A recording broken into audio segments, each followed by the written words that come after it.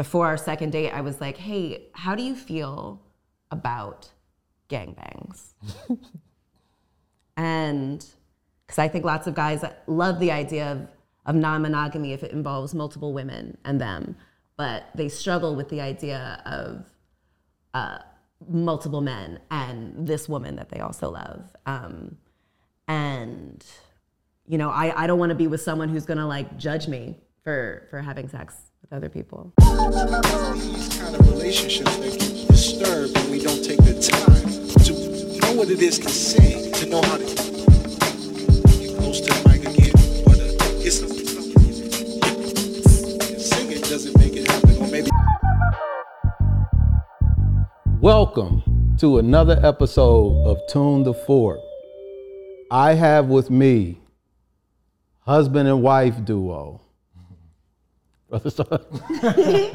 Creatives, lovers of life, of each other, of growing, of expanding, of having a good time, of content creators, just beautiful human beings. Sheba and Billy Bunton.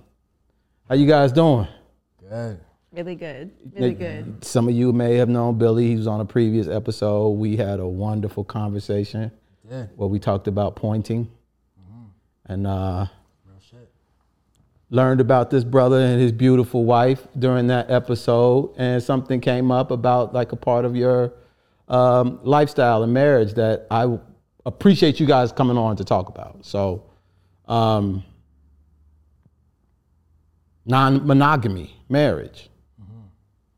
Yeah. Yeah. When I learned about this as a lifestyle, I did some stats. 5%, they say, of Americans have tried it at least some point in their relationships. And I was like, okay. And I think that's even, you know, a low estimate. Like for us, it's like kind of a consensual non-monogamy. But I think if we included the non-consensual non-monogamy, that AKA cheating. Exactly. Like I think the number would actually be much higher. 90, 99. Exactly. Yeah. So obviously you all are here as a unit, but you're very much individuals with your own needs, your own wants and desires and those sorts of things. So since Billy has been on before and I'm pro-woman in the space of men and women, Love. Tell me a little bit about yourself and kind of, you know, where you're from and what your relationship with relationships have been up to this, before Billy. Wow. Okay, cool. So I am from PG County, Maryland, which is maybe like 10, 15 minutes from here. I grew up with my parents, middle class. I'm the middle of three. I have older sister, younger brother.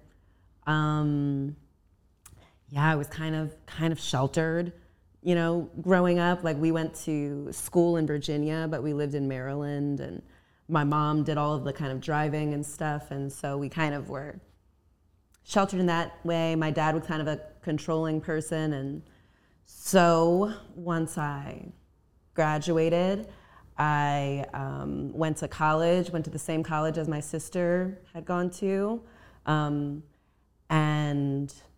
then I went to law school, which was also the same law school that my sister went to. Okay.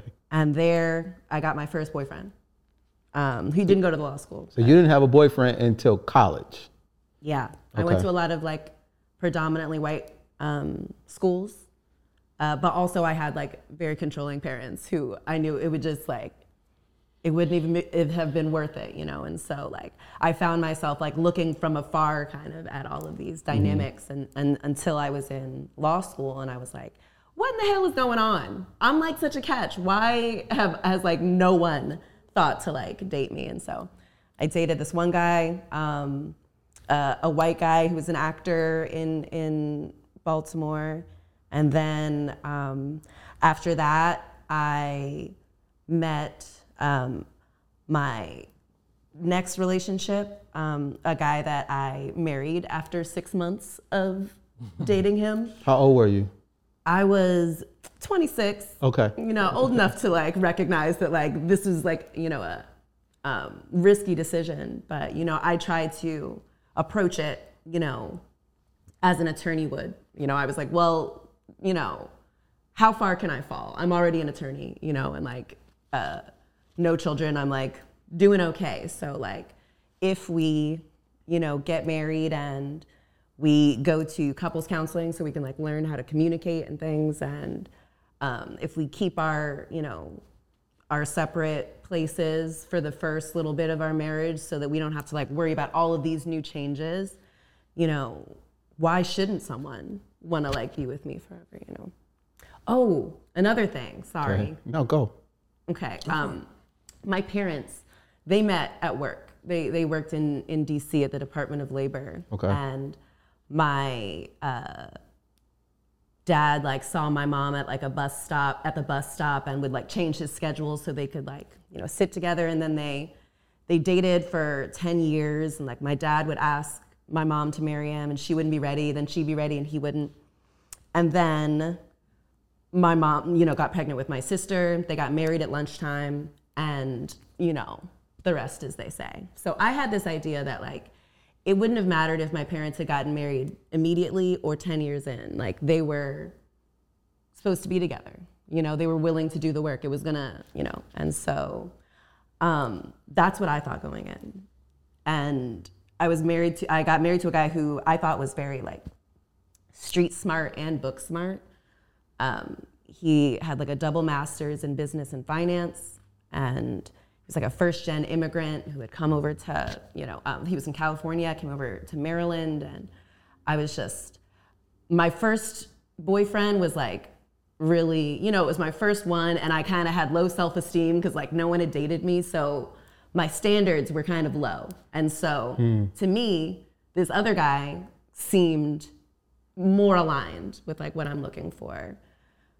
But the best laid plans, because like it just turned out, I realized like, eventually my ex stopped working and he would just like sleep all day until he wanted to be a professional poker player.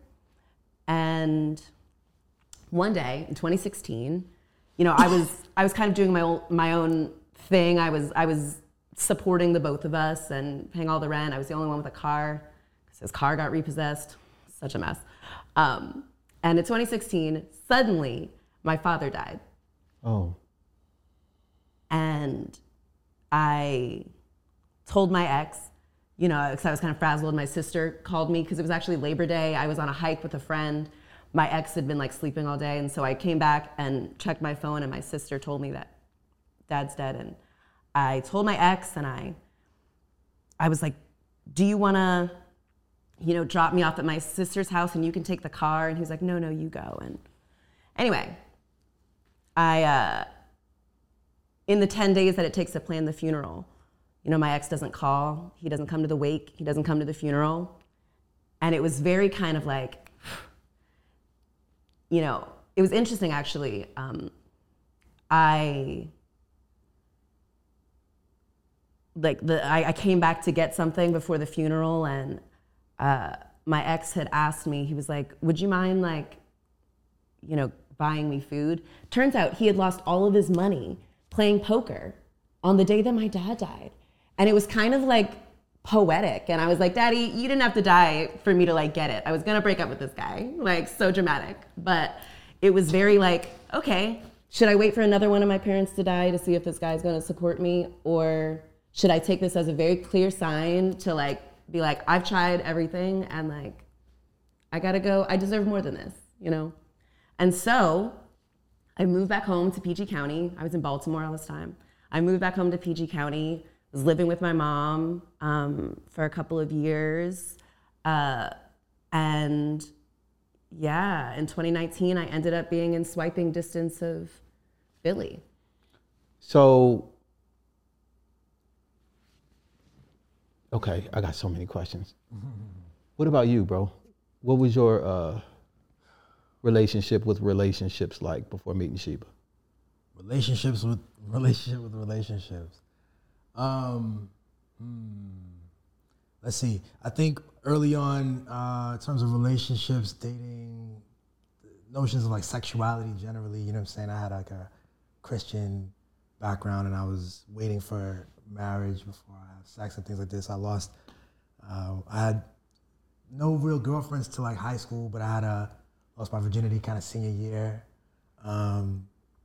Waiting for, anyway, this whole thing, the first girlfriend was girlfriends I guess I had in middle school, but like, there's high school, there's college. I guess in college I'm a football player and I'm just out here. You out there living life, you know what I'm saying? But I had a girlfriend and I would go on and off. In fact, I would like break up with her sometimes because I felt bad about the sex we were having, and I would like use that as an excuse to break up, and it was just a weird, confused kind of space. And then sometime like after college, coming to DC and dating out here, I come into like a real start to question things and start to be free and meet some dope women, and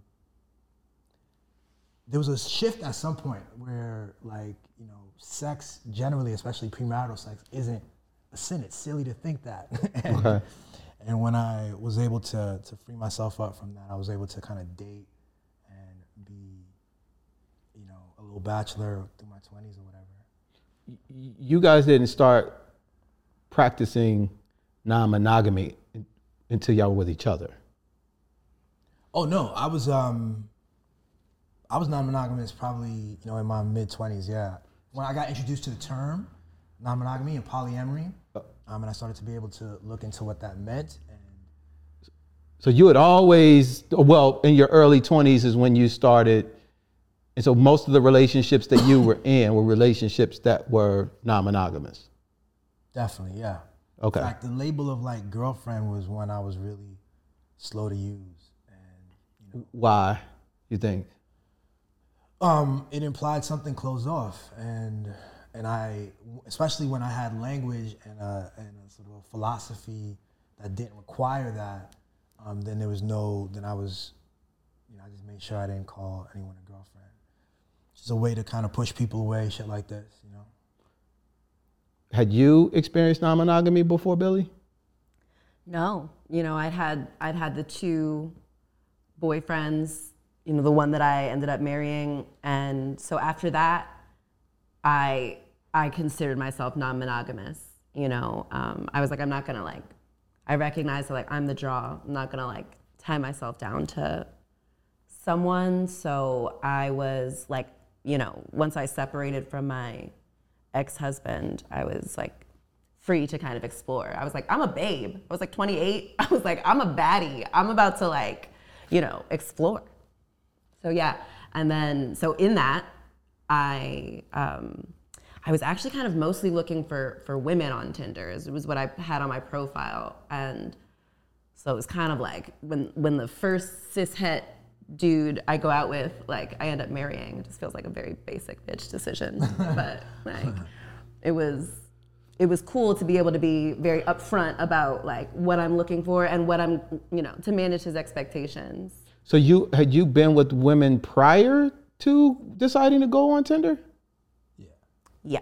It's funny because when I ask what the relationship is, relationships, it's in my mind, it's probably just y'all norm, right? So it's just, it's hard to point out significant things if they're not significant to Totally. So I think we're talking more boyfriend and girlfriends and or marriages, as opposed to sexual encounters with people. Because if we include that, it would be how many hours do you have? How much tape is left? So it's interesting. So you don't considered. Considered. So you don't consider, I hope I don't do that again. Let me ask a different question. Do you consider sex only a form of relating? Yeah. Okay. I do. Yeah. All right. Yeah. So when you guys decided to do non-monogamy as a couple, what was that conversation like? Had y'all talked about that like out the gate? So our Tinder, so we both were not trying to be in a relationship when we first met. We got on Tinder both looking to hook up or have sex or just, and so her profile made that pretty clear. Mine did too. Yeah, I was like, I'm looking for friends with benefits. Yeah. And our first, meetup was just banging out. Yeah, our first meetup was a one. It didn't have to be one. I was trying to hit it and quit it. But then he was like, so cool. We were talking a lot of, it was a lot of flirting and build up to the thing because we connected on Tinder, and then it took about 6 months before we connected in real life. So there was conversation. You left the country and all this stuff. So there was a lot of tension and like. I left him on read for like 6 months, and then like. Was it 6 months? It was like 6 months, and you like reached out a couple of times, and then like I was about to go out of the country for a couple of weeks, and I was like, let me humble brag about my travels and whatnot, and that I'm not on this that much. But I had on my thing, like, tell me something funny or interesting. Because like, most dudes on dating apps are like, good morning, beautiful. Hello. Hi. I'm like, hello, good morning. Like, I got things to do. Like, you're not gonna good morning me to death. Like, I need to know that you're not just like, blanket sending this. There are way too many dudes in girls' DMs for us to like do this small talk thing. Like, I want someone who's like clear that they've read my profile and that they're like, yeah. So you said make a joke about, what was it? I said, tell me something funny or interesting. Right. And you said like, rhinoceroses. You said like, yeah. Are the only animal that can't jump. Look it up. And I was like, okay, I looked it up, and I was like, okay, turns out that hippopotamus, mice, and white men can't jump. That's a good one. That's a good one. That was a good one. That's a good one. And like, that's something like I'm looking for. I was like, I want someone who thinks I'm funny. Well, listen to the rhinoceros comment, like that's gonna stick. She's gonna remember that. Yeah. I mean, that's key. Yeah. And then you were like, okay, and here's an interesting thing about me. And then he gave me like, like kind of his history, like, who he is. He mentioned in it that he was poly, and I saw that, I was like, great. Heck yeah. Because like a lot of times I think on dating apps, certainly what I saw, it was like a lot of guys who were like looking for my queen and like, look, God first. And I'm like, oof, you're not going to like me. I'm going to burst into flame if I cross the threshold of church. So. What made you get there? Was it the previous experiences that you had with men?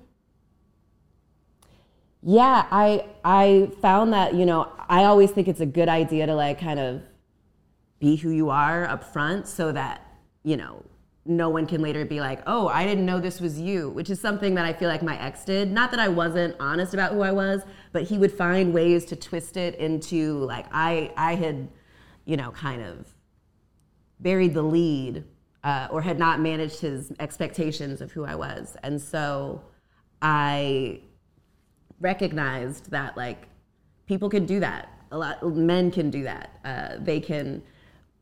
I found that like men kind of fall in love with me, with like the idea of me very quickly. And once they've been like, oh, this is the perfect girl for me, they don't really care whether or not I like them. Like their goal now is to conquest me, to like convince me to like be with them. And so I started to realize like, wait a minute, I think I'm the draw here. And so I have to like be a little bit more discerning, certainly with dudes. Like discerning from an emotional connection perspective. Discerning from I'm actually very good at kind of telling, if a person is for me or not. But I wasn't good at being like, I would override my own judgment really quickly. I would be like, he said this, and like, I don't know about this, that's kind of weird, but maybe they're a nice person, maybe this, let me give them a chance. When, that wasn't what they were doing for me. If I had any flaws, they were quick to like point it out and not have grace for it. And so I was like, I have to recognize that I'm the only one responsible for making me happy. So I might have to like hurt some feelings on that process. But I think it's actually much kinder to just be like, this is who I am. Like, let me tell you early on. Did you want your first marriage to be non-monogamous? No, I hadn't even thought about it. You know, it was my second boyfriend. Like I was at that point, I certainly wasn't like, I didn't feel like I had a lot of like leverage. I hadn't even thought of it. I didn't really know of non-monogamous relationships. So prior to outside of, so let me make sure I got the first dude, first white boy. Yeah. Then it was the married, the husband, and then it's Filipino Billy. guy. Then it's Billy. So you've been in 3 relationships. Yes. I'm okay. I know about numbers and all that, but obviously you were interacting with men outside of the relationships. When I wasn't in those relationships. Yeah. When you were not. Yes. Okay. Yes. Okay. So I definitely didn't, when I was with my ex-husband, you know, he turned out to be someone who was very, like he had cheated in his past relationships. And so he thought that like that is also who I would be, you know, even though I'm like, why would I have married you after 6 months if I was just going to cheat? You know what? That doesn't even make sense. But I just saw someone who was like, would read, you know, deceit and like cheating into everything I was doing. And so I just felt very like watched and walking on eggshells. So after I got out of that, I was like, I'm never doing that again. If I get the first little hint of someone who's trying to be like, oh, that's who you are, like, bye. Do you think the person that you are now is a person that you've always been? Yeah, I think this is certainly the most, the fullest version of Sheba that has ever existed. So the relationships that you were having prior to choosing non-monogamy it just gave you an opportunity to unlock these versions of who you are on the inside. It's not like they turned you into that. You were already that, is what I'm hearing you say. Oh yeah, totally. You know, I'm absolutely. And I'm someone who like, you know, I took my driver's test once and got the license. I took the bar exam once. Like, I only need a couple of examples of something before I like get it. And I recognized that like, you know, I started dating late and I was like, shit, I hope I'm not gonna have to be like these, like have to have all of these boyfriends and all of these things. Like, I'm not gonna be doing all that. So yeah, I kind of recognized that I would have to be discerning and I think all of my, you know, attempts at relating are trying to get closer to like who I am, like taking off all the stuff that I think I should be and serving who I am. Oh. What? I was thinking actually, I love the idea of tattoos as like leaving messages to myself. So this one is Esse quam videri. It's in Billy's handwriting actually, which is Latin for to be rather than to seem. And I like that a lot. I think it's great. I think it's a really good reorienting thing that like helps be like, oh right, do I want to seem like this good person? Do I want to seem like this good wife or this, you know, real person, or do I want to be it? And you know, a lot of people are fine with seeming it. And yeah. One of the things I love about us, it'll probably come back around through this conversation, is we do, I think, reinforce the power of being with each other. Like, and it's imbued in the relationship. It has part to do with the non-monogamy too. This like willingness to let each other be and to like be open to what each other need and want and assess from that place and like build from that. So yeah, that's a cool tattoo. I like that.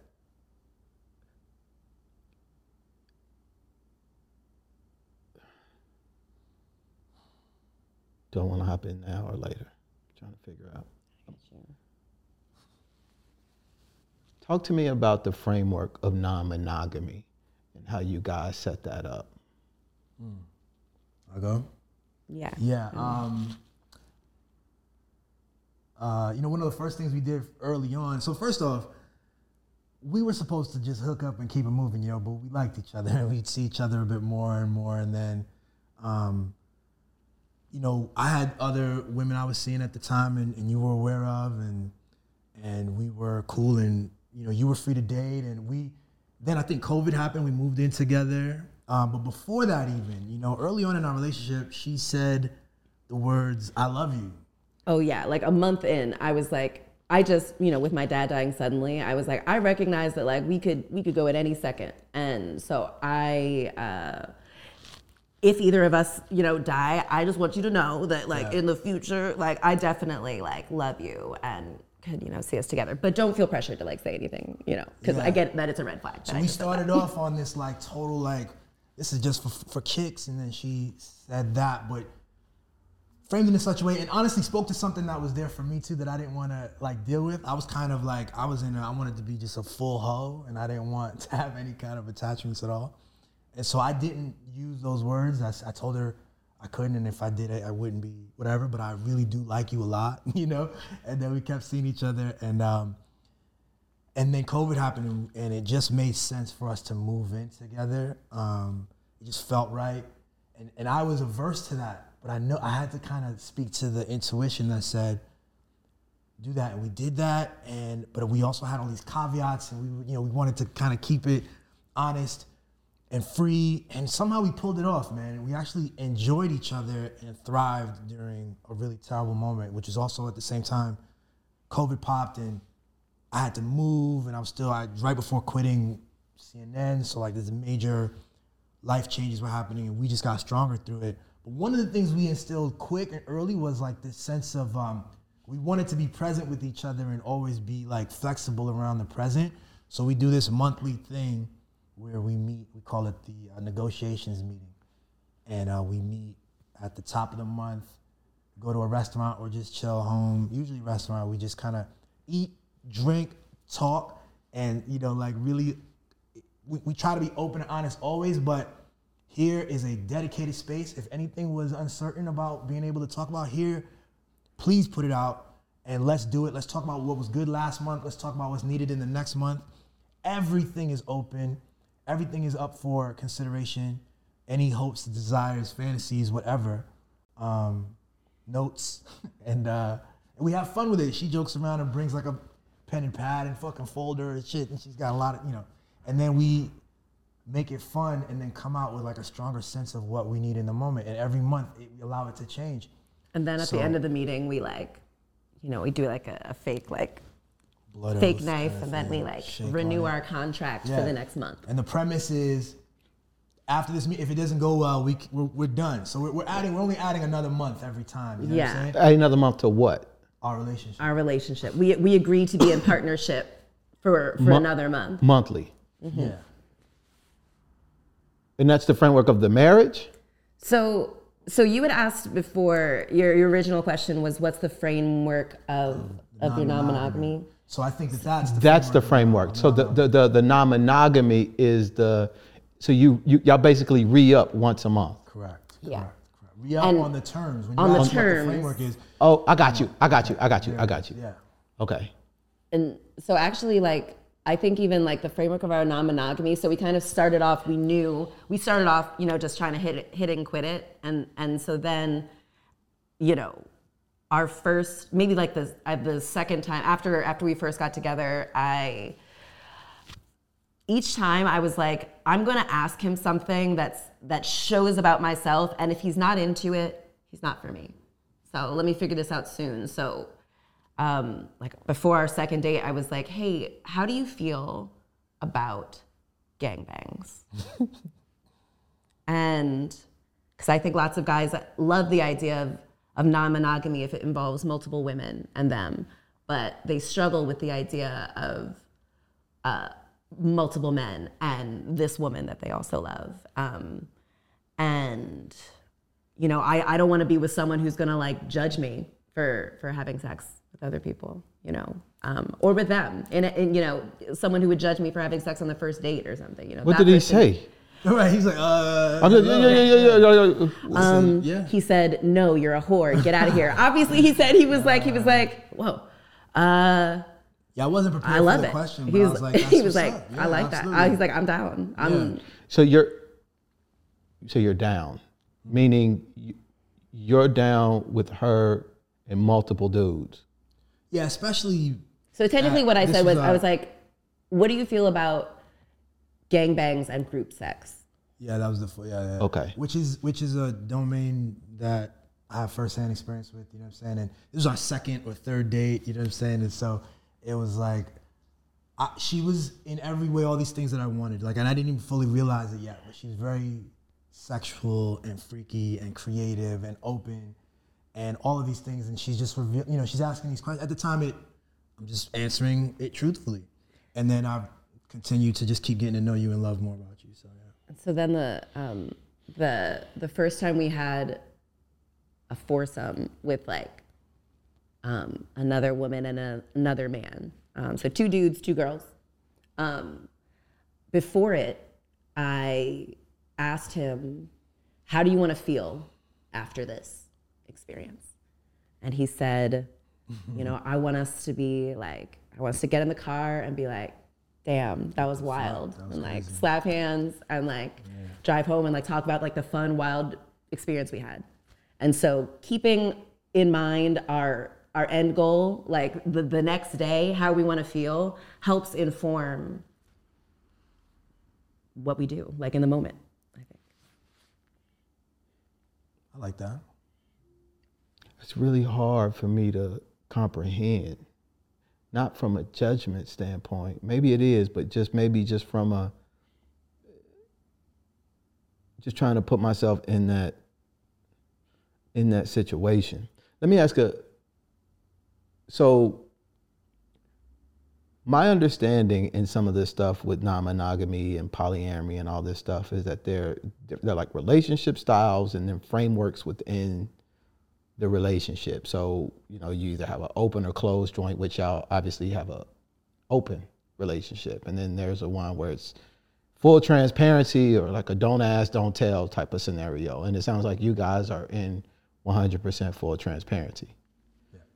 Where the third piece, and I think is the big piece for me from a delineation standpoint, is sex and love. It sounds like you guys are able to compartmentalize those two. Yeah, I think of sex, it's like adult play. It's like how we get to know our bodies. It's how we get to, connect. We get to like kind of see how absurd things are. It's kind of like absurd to like put your body into someone else's body, and to be able to like laugh and play and, fart and to just like be, is like a really fun and intimate experience that, I don't think love is exclusive, in the way that like, I love Billy so much, but I also love my mother so much. And the idea that I love my mother less than Billy simply because I don't have sex with her is absurd. Yeah. And so that's just how I think about it. I can like love someone and or have sex with someone and or like, have a deeper mix of the two that I have with Billy. And yeah. So you obviously are okay with sex. Are y'all okay with each other loving someone else? So it's, I mean, the word love is a word, you know what I'm saying? And even all those categories that you're describing when you look at the different arrangements and pairings and such, they're words. And love is a powerful thing as a concept. I have a very unique and special bond and attachment and love to Sheba that exists. But, we have a couple that we see fairly often, and they're good friends of ours, and we love them. And we use that word, but it's different, and they love each other in a unique way. They're a married couple. And so everything, if we want to delineate it, we'll have to like apply another word, you know what I'm saying? But it is what it is, and we just kind of re-up on that truth and kind of like allow for the truth of it because we enjoy their energy and their space, you know what I'm saying? And so, and they enjoy ours, but this is also something entirely powerful. And I think, so again, some people have a whole range of stuff. For us, for Sheba and I think we enjoy ourselves as a nucleus. It's not entirely amorphous. Like Yeah, we're honestly like 99% of our relationship looks monogamous. We literally spend almost our entire day literally in the same room. Like our office is in the same thing. Works, I work. Yeah. I like to, we're kind of like parallel playing like toddlers do. We're like, in the same room doing our thing. So with non-monogamy, like, we're open to other people, but it's gonna really help if you're already like inside of our house. Like I'm not like one to. You're not on Tinder. No, I'm not, and only because I just recognize that the pickings are slim, and like the chances that I'm gonna find another Billy are very rare. But But you wouldn't be looking for a Billy though, would you? You would just be looking for. When I'm hearing you guys talk, I'm thinking of toys. I'm thinking of using people like toys.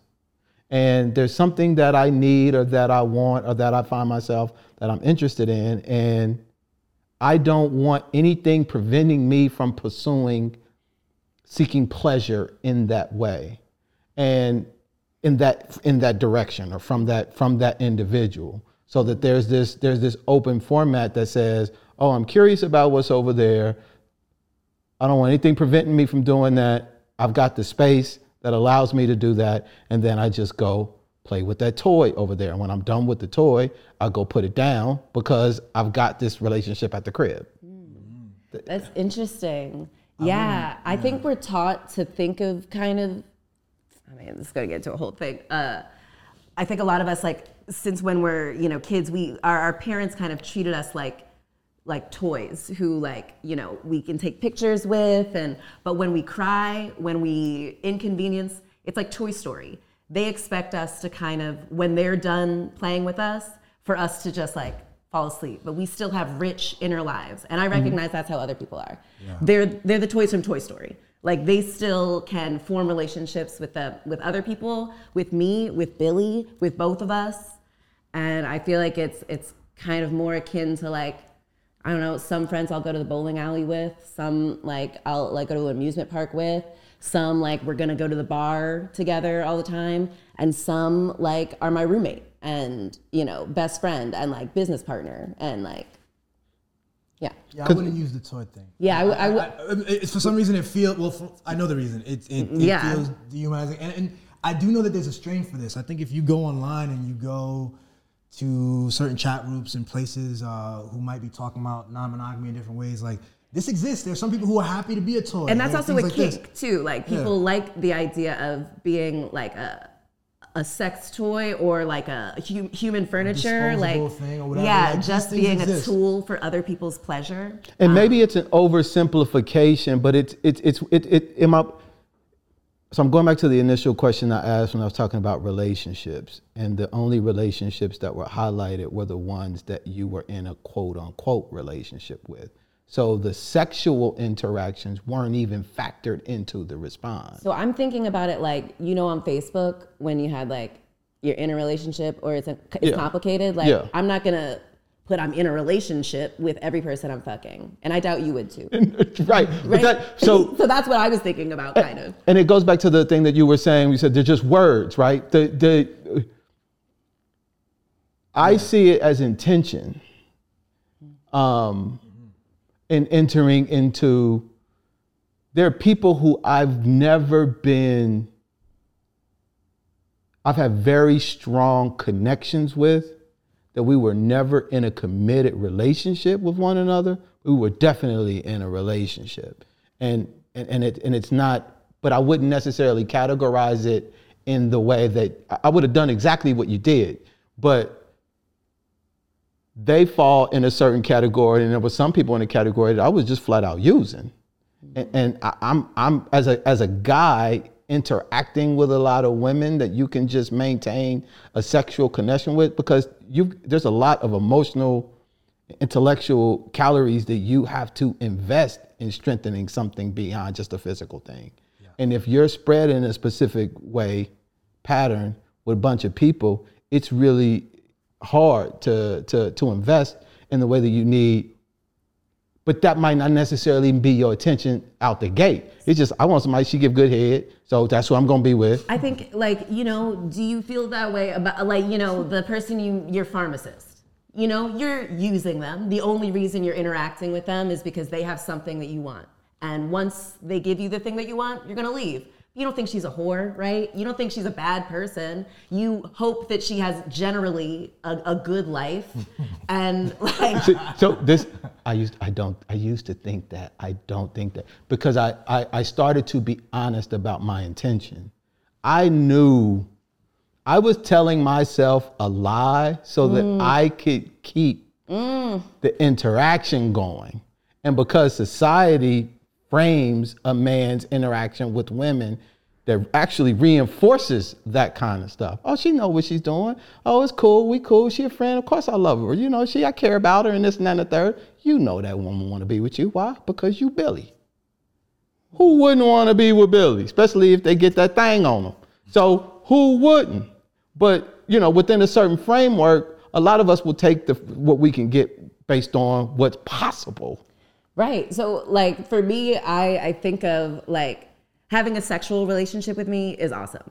But having a non-sexual relationship with me is also a very great position to be in. And in fact, the overwhelming majority of people who I love and are loved by me and who receive the benefit of being loved by me have never fucked me. Yeah, no, have never even seen me naked. And like, understood. I'm able to see myself as a whole person, and I try to attract to me people who can also see my wholeness and recognize that, like, just because I don't have every aspect of a relationship with Sheba doesn't mean I'm like losing out, or like doesn't mean she doesn't love me. And on this other issue of like that fuzzy line of, am I using someone, or is this a truly consensual arrangement? What does that mean?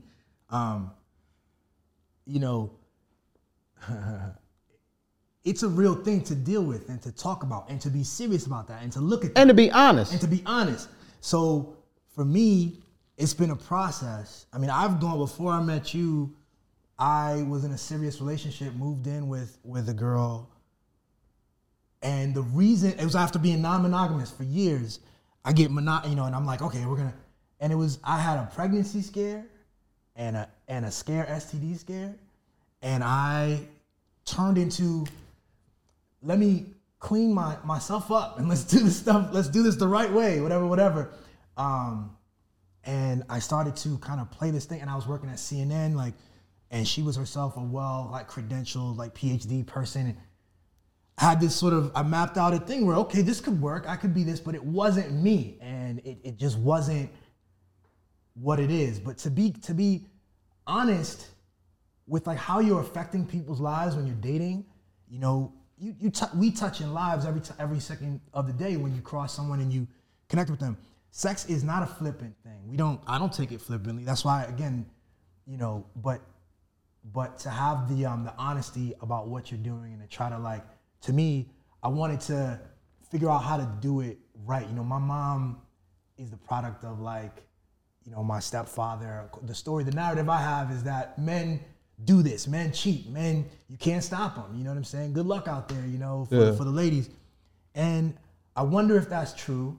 And the best way to test that is for myself to do so. So I know what my tendencies and urges are. And so how can I navigate that with truth and with love with somebody I really respect and care about? Because you can't say that I care about you if I'm living a second life that you don't know about. That doesn't make sense. Yeah. So I love what you said, and I agree. But it goes back to intention, I feel.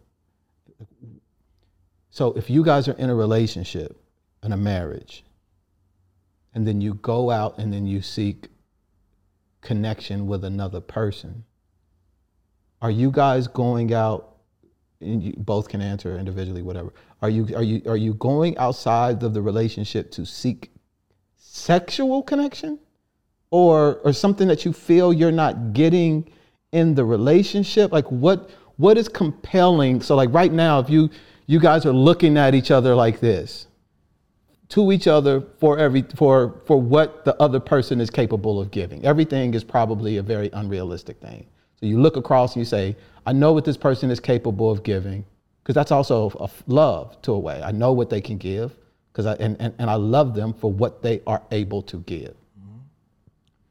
When you look across from one another, what is it that is saying, oh, let me look over there? What is driving that? You know, I let me go first. Yeah. I think here's a funny transition. When I first got into the language and culture of non-monogamy, I realized that after a couple of years of dating this way and being comfortable with it, I had adopted a sense that I needed to have multiple women. If I wasn't dating 4 women, then I wasn't non-monogamous, you know? And so the lack of this team or roster was something that I would notice and I would try to fill, and I would always be out there on Tinder and swiping.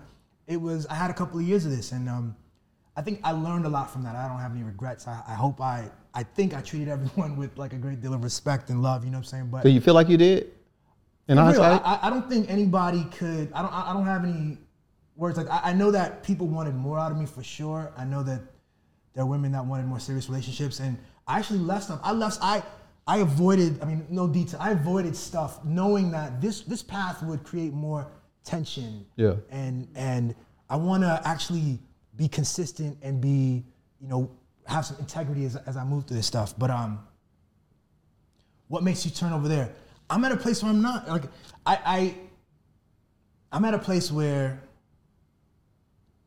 we just do our thing and we have our, like Elle and Gina, let's say, right? Elle and G? Elle and Gina. It's the couple we were talking about earlier. Okay. They're a lesbian couple. They're really cool. They're nurses. They live out here and they're fantastic.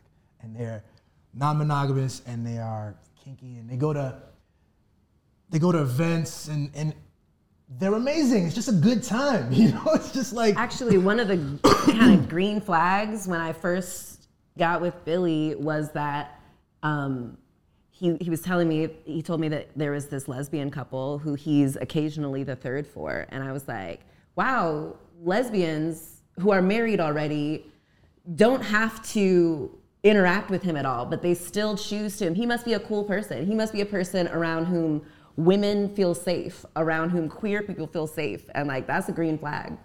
But I want to push on this point. Yeah. Because I think I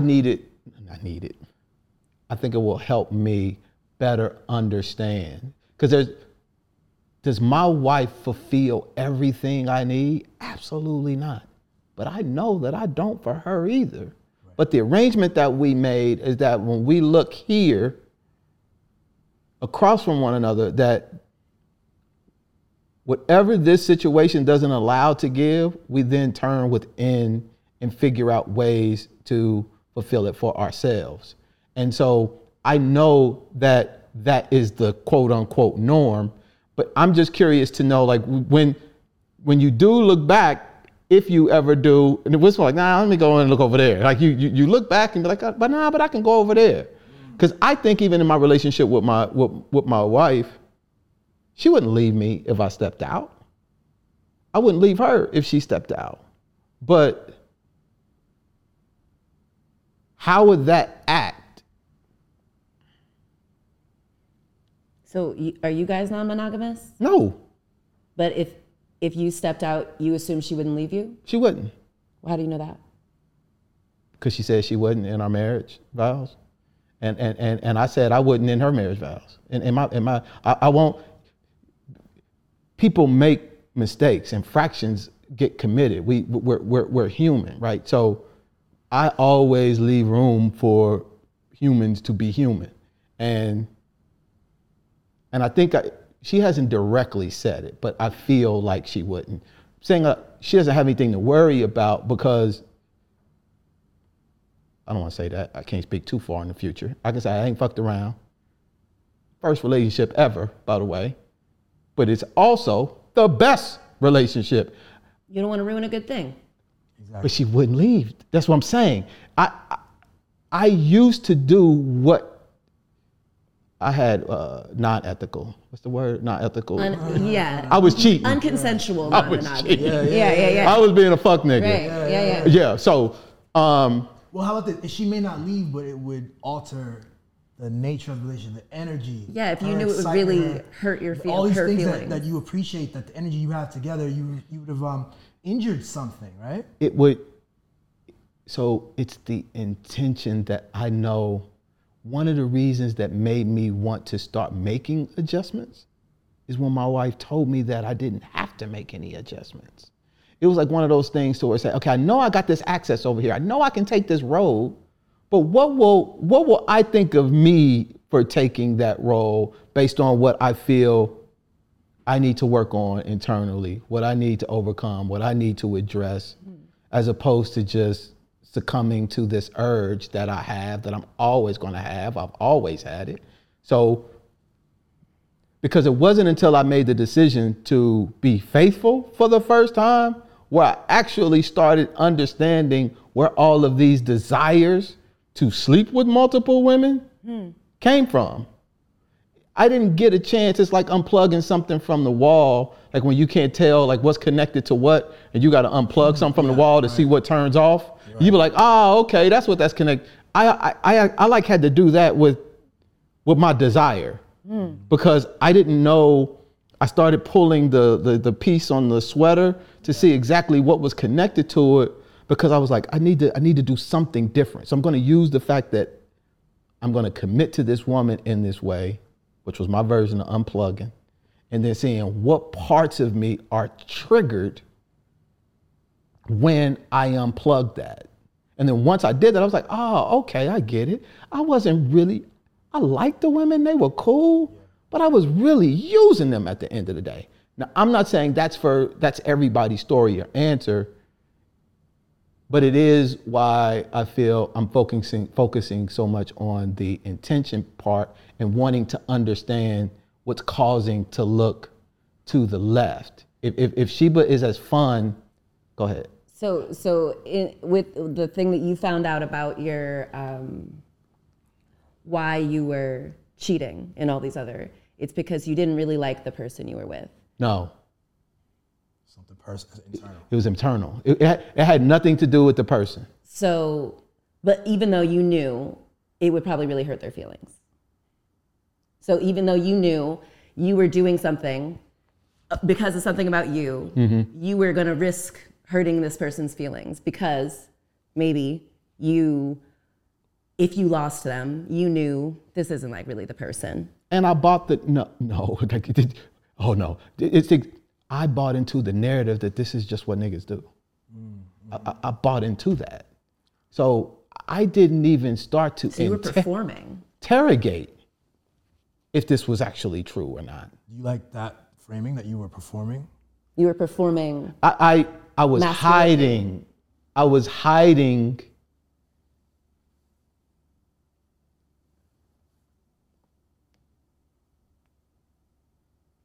I like what you said, so I'm going to use that word. I was performing a function to hide from addressing something that was counter to the identity that I associated with. I've always been able to connect with women. I'm always going to be able to do that. But how I use that and the intention behind using that is everything. So if I met a woman and I was and she was in and we were open to having a non-monogamous relationship, I know myself enough to know that that's how I hide. That's a way I hide, is through sex. Even in my marriage, hiding is showing up differently. Even in the marriage, in a monogamous relationship. So the endeavor, the framework of the relationship, of the marriage itself, is to be like, hey, how are we showing up? What parts are being triggered based on the framework that we've set up, and then figure out how to address that. And I know that people are making different decisions. And again, that's why the gaze to the left or to outside of the unit is what I feel if you, because you made a statement, if I don't feel like I'm being me, I think, or something like that you were saying. I don't feel like I'm being true to myself. The younger version of me, right? Okay, so the current version, you don't, if you were in a monogamous relationship, you don't feel like you would be violating who you are. No, I think we go long stretches of being monogamous, you know? So he was talking about his ex-girlfriend who they were like... Right, okay. They were in a monogamous relationship, but also... Got you. The whole thing wasn't me. No. There was, again, I was working at CNN. I got you. There's a whole kind of thing, identity there that like I needed this space has like, I think, provoked a whole level of artistry for me that's like totally different, a freedom that I've been able to access. And again, I think we go through long stretches of just being just us, but the ability to articulate what I'm feeling inside and not to feel shame around it and not to feel that it's something I need to hide from my wife, but in fact we have a space where it's encouraged to speak and that she understands it, because I look at her and I see me. I see she's just like me, like except she was born in this body in Maryland and all the stuff that she went through. And so with that, we give each other the room. But I love the fact that we aren't, like, being non-monogamous is just a facet of our relationship. It's not front and center. It's not a definition. And it's just, yeah. But so you both are individuals, right? The decision isn't about the relationship, though, I feel like. The decision is a reflection of the individuals in the relationship. Which decision? The non-monogamous decision. Okay. So at least from what I'm hearing you say. So what I was thinking of when you were speaking a couple minutes ago about how you cheated in your past relationships because, you know, of reasons, and you're performing, you thought this was what dudes do. And with your wife now, you know, you both won't cheat, but if you did, you would forgive each other. So I grew up, you know, not having boys want to date me and longing to be chosen, kind of, and seeing how other women are treated, and that women cheating is not treated nearly as graciously or with as much like, that's what women do, you know? It's actually punished very harshly. And I saw how unfair that was. But, you know, when I started dating, I was like, why would I, I'm not a dummy. I'm not gonna ruin this thing that I've waited decades to finally have. I'm not gonna do that. And then when I was with my second boyfriend / ex-husband,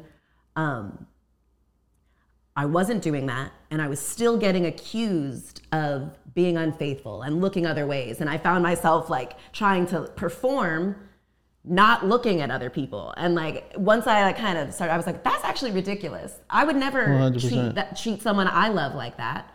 You know, Billy doesn't belong to me. So I'm not gonna look at me, you know, like I'm not gonna like, because I would hate someone to do that to me. So, you know, like in the same way that like he kind of recognizes like I'm him, like, you know, he's me. If I was born into like a dude's body and the world allowed me to exist as men are allowed to exist, it might manifest in the same way that it did in Billy. And I like that he's able to see me not as like a woman who's supposed to act like this. And if she acts like this, it means this. Like he's able to see me as like Sheba. The challenge with some of, I think, what we're doing, I agree. I do not, because of how I know how I hid behind sex, I talk to dudes now more about trying to understand where this urge is coming from. And if it's the source of it, and then to try to unpack that. It's not a trivial thing, I feel, to engage in sexual intercourse. with another person. Society has told men that it can be more casual. I also think that's a lie. A lot is happening with the man in these situations too. But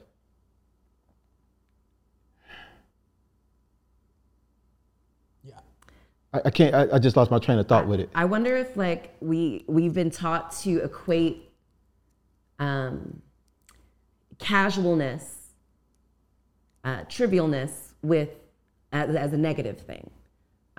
So if I have a casual interaction with someone, that is inherently less virtuous than a deep interaction with someone, whatever that means. And like, why would that not be less virtuous?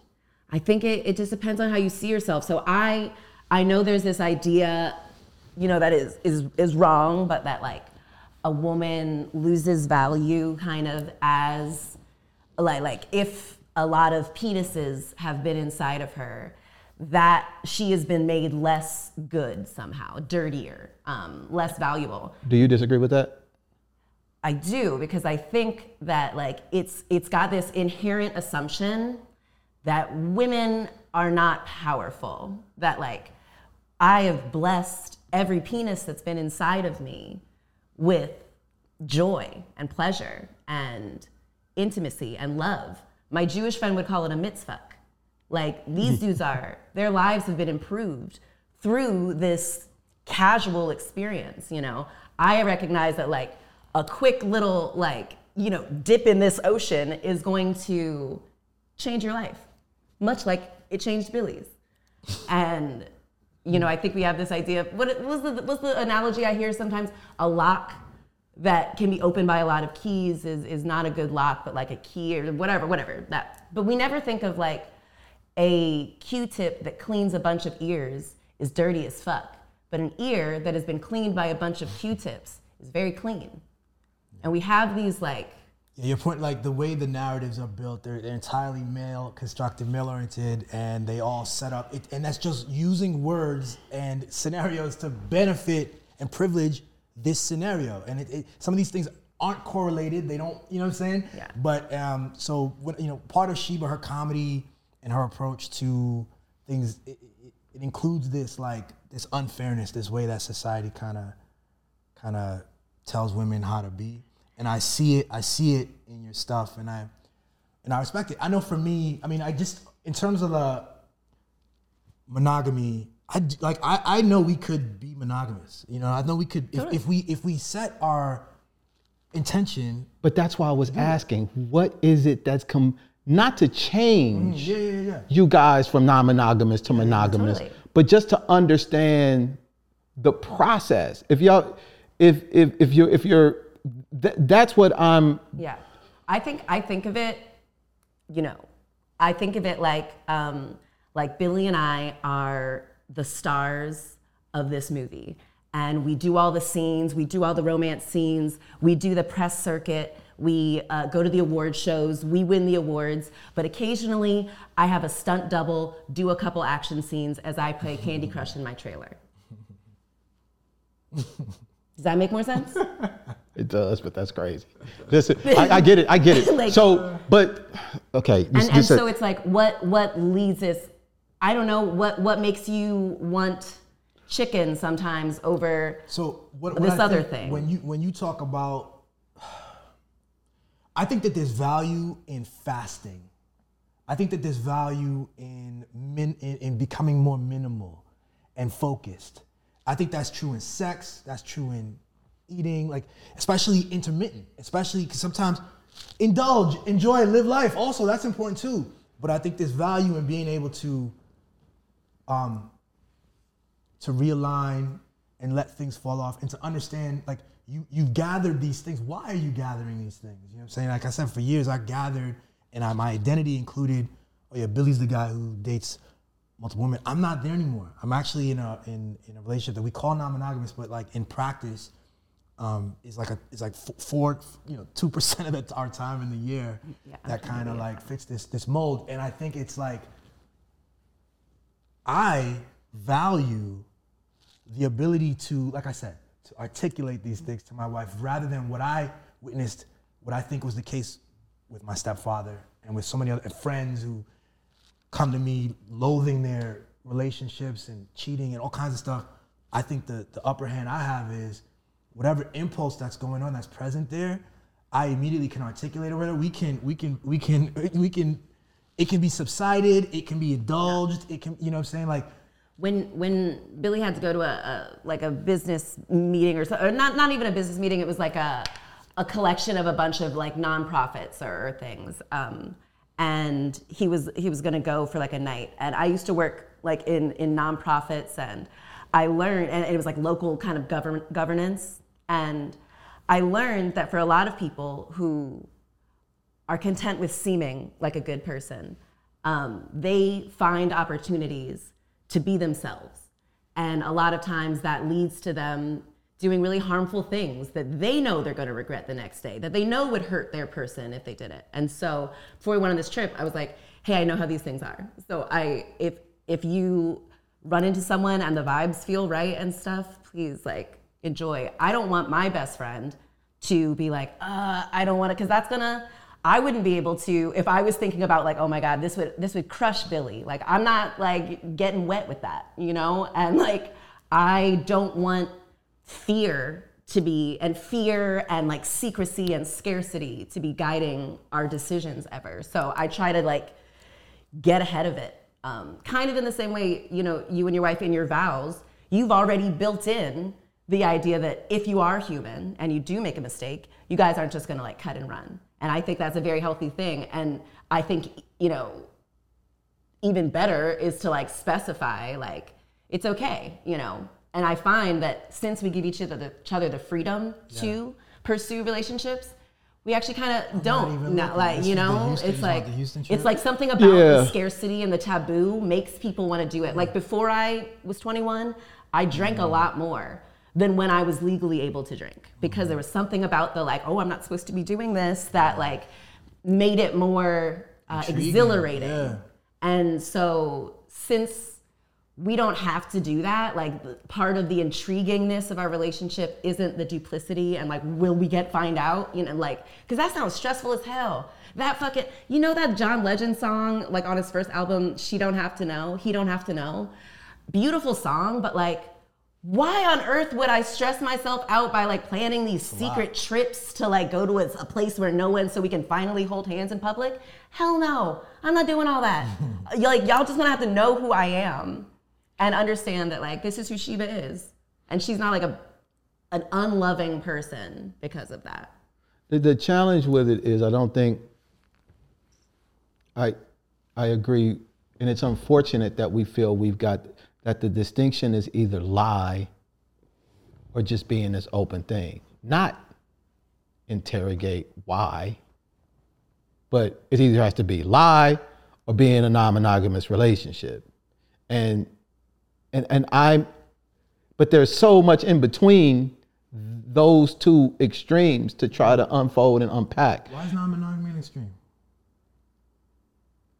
I don't see it as a polar extreme. Yeah, and I don't see it as like equally bad things like lying versus being open. Well, in terms of an option, in terms of what people perceive there, like you just saying, what am I going to do? Put all this energy and lie and like that piece, or am I just going to go ahead and be honest and have a non-monogamous relationship and be open about what I'm going to do? I'm not going to go over here. I think being honest though, like would, you know, keeps open the possibility that like I kind of like would like to fuck that person, but like I know it wouldn't be a good idea, so I'm not going to. You know, that also is honesty. And like, just because I'm, you know, just because like I understand how someone is physically or emotionally attractive doesn't mean, I never understood how people are like, I couldn't resist. Like what? How? Like there's so many steps to getting into sex and continuing having sex that I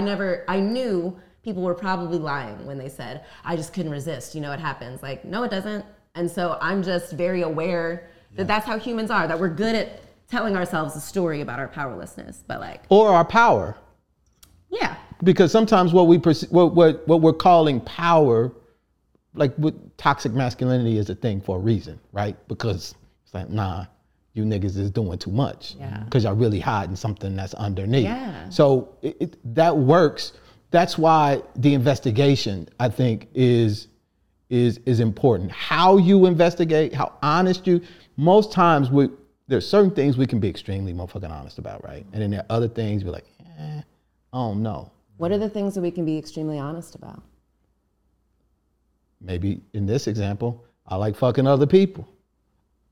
But maybe something that we might not have difficulty being honest about is, I like fucking other people because I had this traumatic experience when I was a kid, and I don't know how to necessarily address that. I don't really want to deal with it necessarily right now. I just know that I'm going to empower myself through this act because it's a way of dealing with what happened to me when I was a kid. No one will ever know, right? You won't tell anyone, but it's just, that could be something that is just off limits for you, but it'll come off as if, oh, I'm just an extremely, honest and forthright person. And that's the thing when I was saying with my shit was so fucked up across the board, I cut off everything just to see what happened. And then I had to be honest enough about that part of the process. Now, if I were to come out of that and still start engaging in the other, but in the behavior that I was engaging in, that's cool. But I at least, that's what I feel marriage is for men in monogamous relationships. Because of how society is set up, men, we get to do a bunch of bullshit. And it's actually condoned. And the unfortunate part about it is women, seeing us as the standard, want to emulate a lot of the behavior that we engage in because we're doing it, but actually should nobody be doing the shit.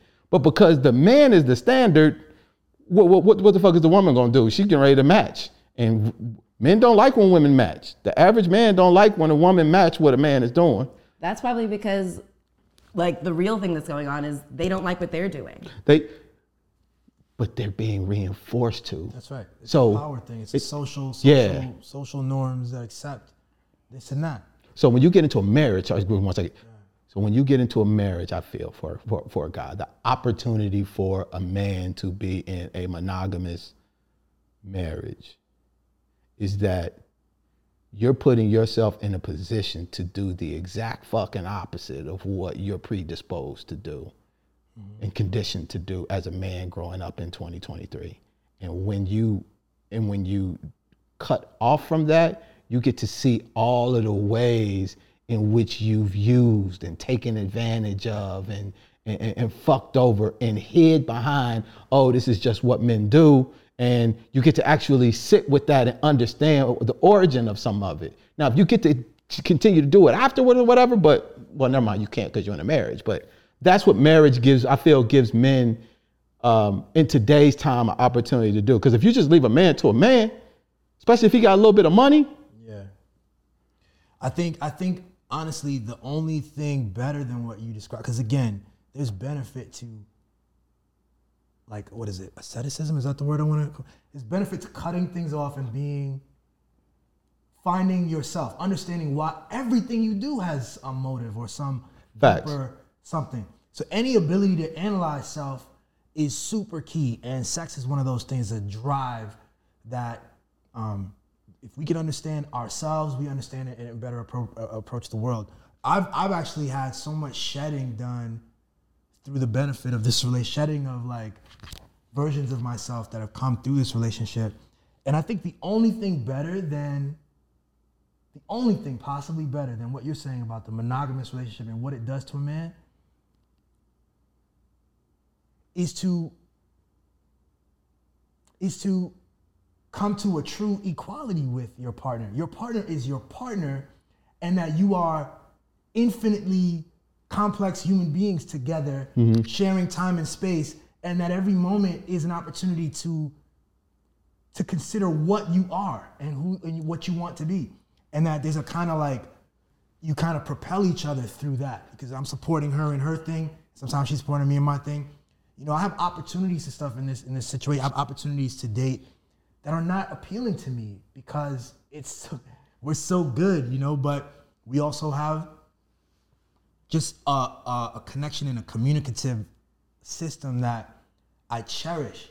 And I still have the opportunity to cheat or mess it up. There are things I could do that would mess it up. I won't do it. It won't happen. Like this is like a dream scenario for me. But that's that. Remember the interview we had when I was saying we love each other to freedom? Yes. As constraining as and this is something else I feel is also another lie that has been told about monogamous relationships, is that they're the right ones. Let me take a step back. We make shitty motherfucking decisions, and then we will judge the thing that we've made the decision around. Not our choice, but the thing that so it's not that marriage is bad. It's we make shitty choices picking partners, right? So we got our own humanity, not just us three. But so in a monogamous relationship, and if it's a good there is an opportunity to love someone to freedom through a monogamous relationship. It does not have to be as confining as a lot of people think they have to give up something in a lot of cases, because that's the story that's been sold about monogamy. Right. It doesn't have to be like that. Right.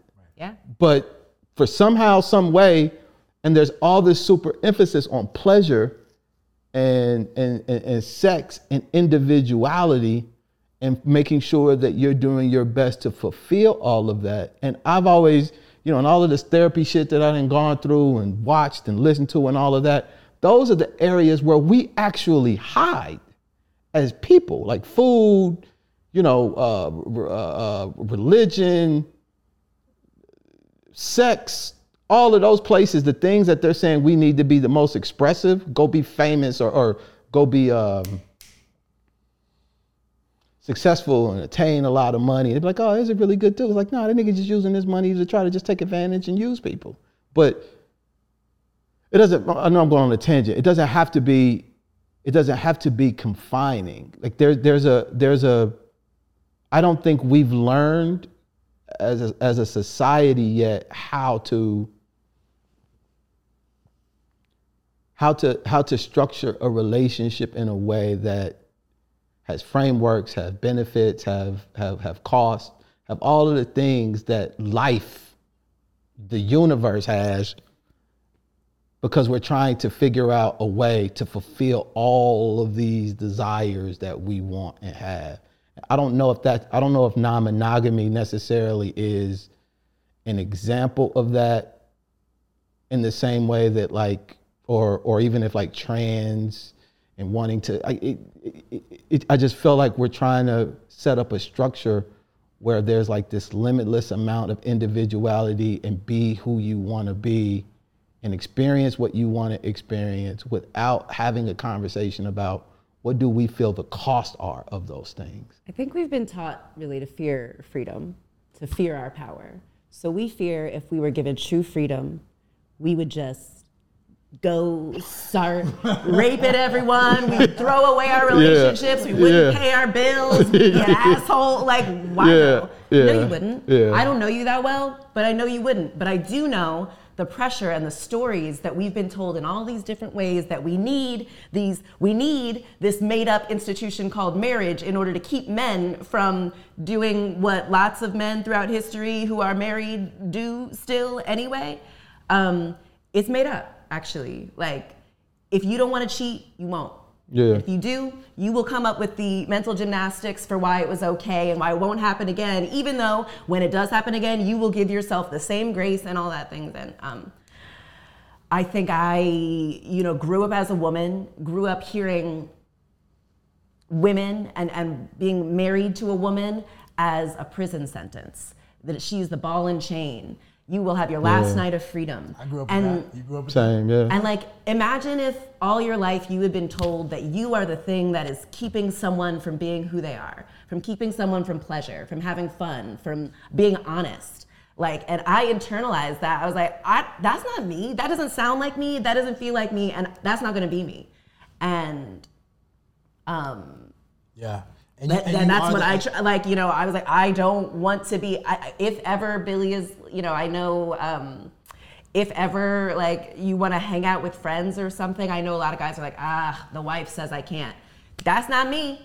Like, don't blame it on me. Men need to be brave and to take accountability for their own fears, for their own discomfort. But you know how hard that is when nothing around you says or supports or reinforces it? How do you think women are doing it? Because men are super supportive of us? Well, hold on. How are y'all doing it?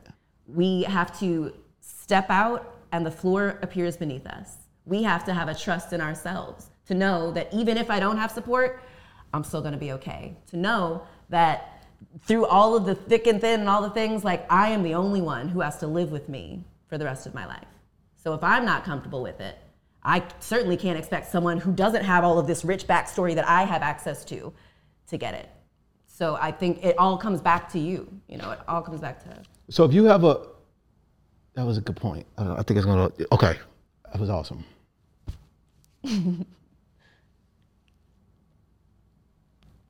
I feel a lot of what I'm experiencing now, just in male-female relationships, minus the non-monogamy stuff, is an overcorrection of, same way when you hear about black people talk about ain't no good white people, and it's like, dude, what the fuck are you talking about? Oh, we're overcorrecting. We reckon like it's driving down the street and you like this, and you just yank that bitch. And in our pursuit for equality, for freedom, for self-expression, I feel we're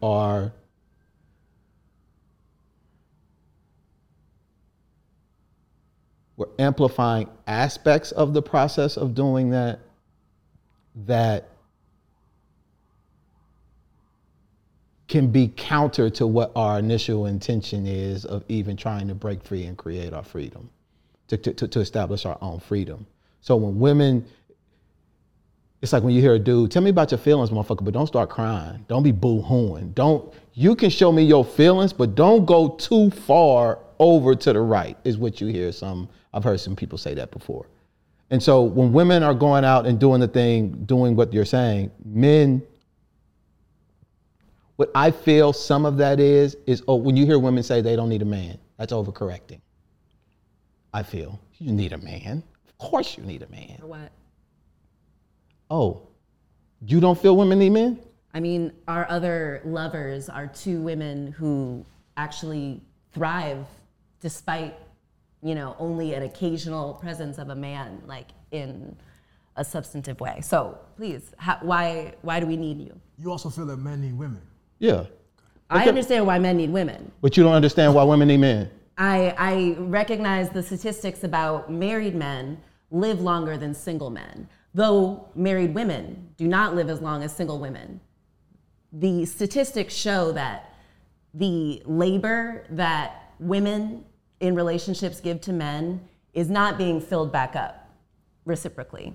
And when you hear women say, we don't need a man, that is a reaction to watching our mothers put up with men who, generously didn't like them. Hence overcorrecting.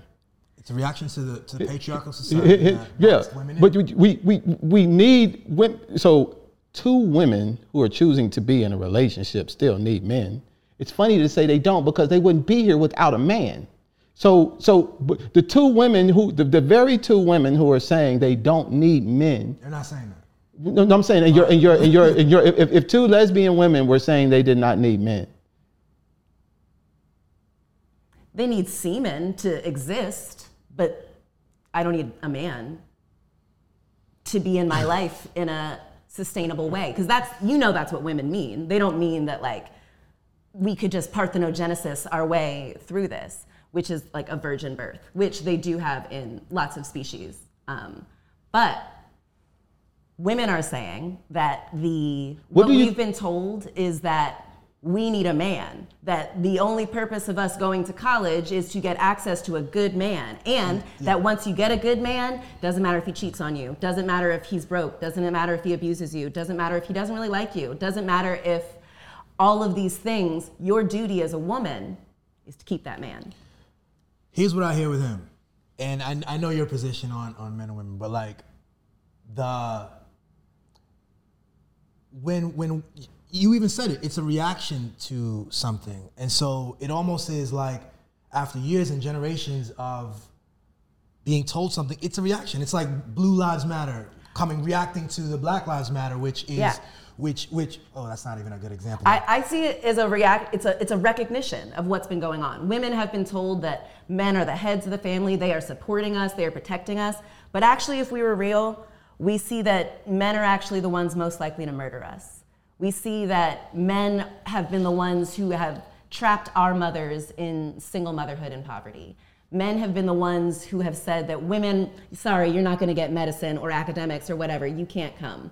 And so I think a lot of women have seen how men have exploited us, how they have used us, and how they've told us that we are lucky for the benefit to be associated with them. And now women are getting a more accurate picture of who's actually been carrying the team all these years. So understand what you're saying. I feel the most accurate picture is that we need each other. I feel that's the most accurate picture.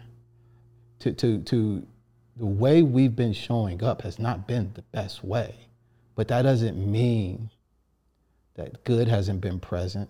That doesn't mean that positive things haven't occurred within those spaces. It just means it's opportunity for us to be better because there's no way we're going to make this right as a species without doing it together. So one major impediment to doing it together, I think a lot of men have internalized this message that they are the leaders.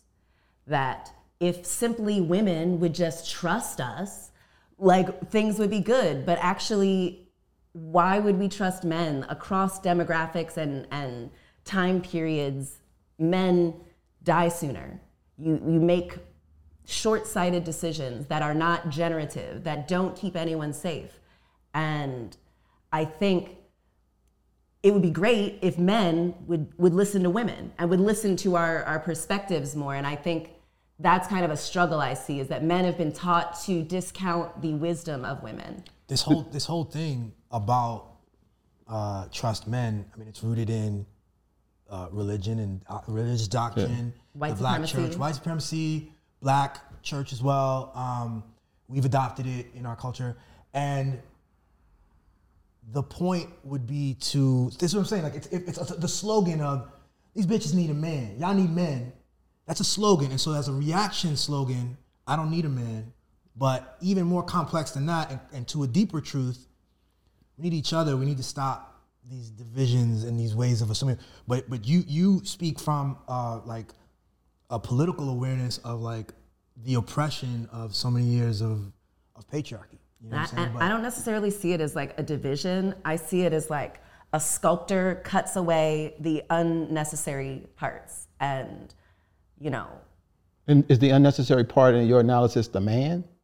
Based on you? Yeah, I would see the through line for what is keeping women and men from being themselves is this commitment to a story of men's power and of what men will accept of the world. So part of a part of some of our stories, like mine in particular, so when I'm saying,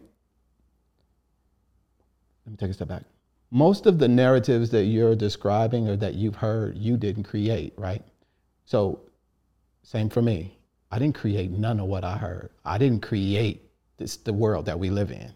I didn't create the fact that men have this position and it's reinforced with all of this stuff and women have been put in a position.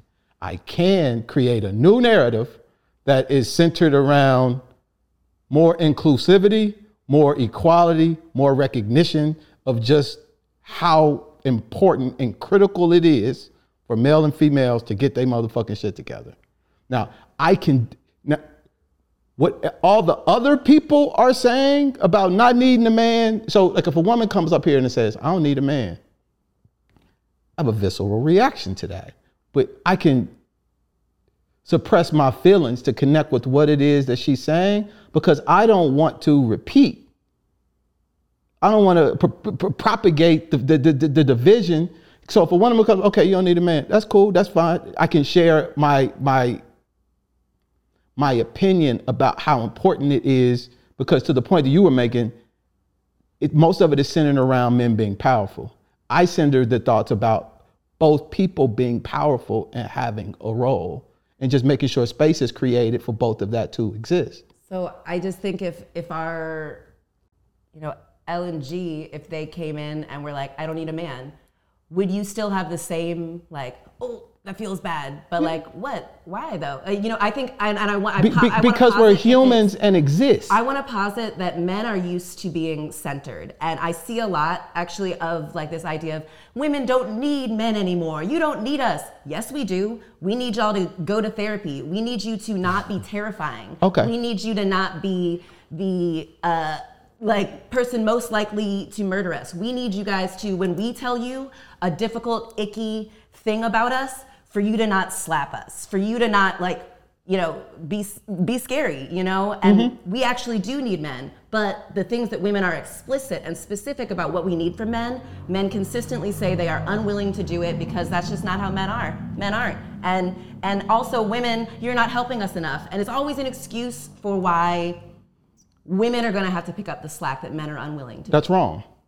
It is. That's wrong, and it's bullshit. And if I'm in a room and I hear men talk about that and use that kind of language, I'll address it in a way that a man addresses that shit with dudes. But when I'm having a conversation, so now mind you, somebody at some point in time has to take the high road. At some point in time in the interaction between a man and a woman, somebody has to take the high road. If I'm talking to a woman, I'll say it's you.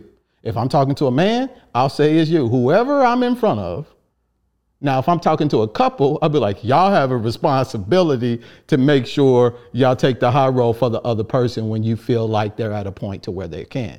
But the challenge is when a stranger, a male stranger and a female stranger get together and all the man is hearing is women don't need men. And all the woman is hearing, and then at some point in time, it doesn't create a space for people to really connect and share what's going on. Right. So ultimately, the power inherent in men and women, what we've allowed of men and what we've allowed of women, it's very Israel versus Palestine, honestly.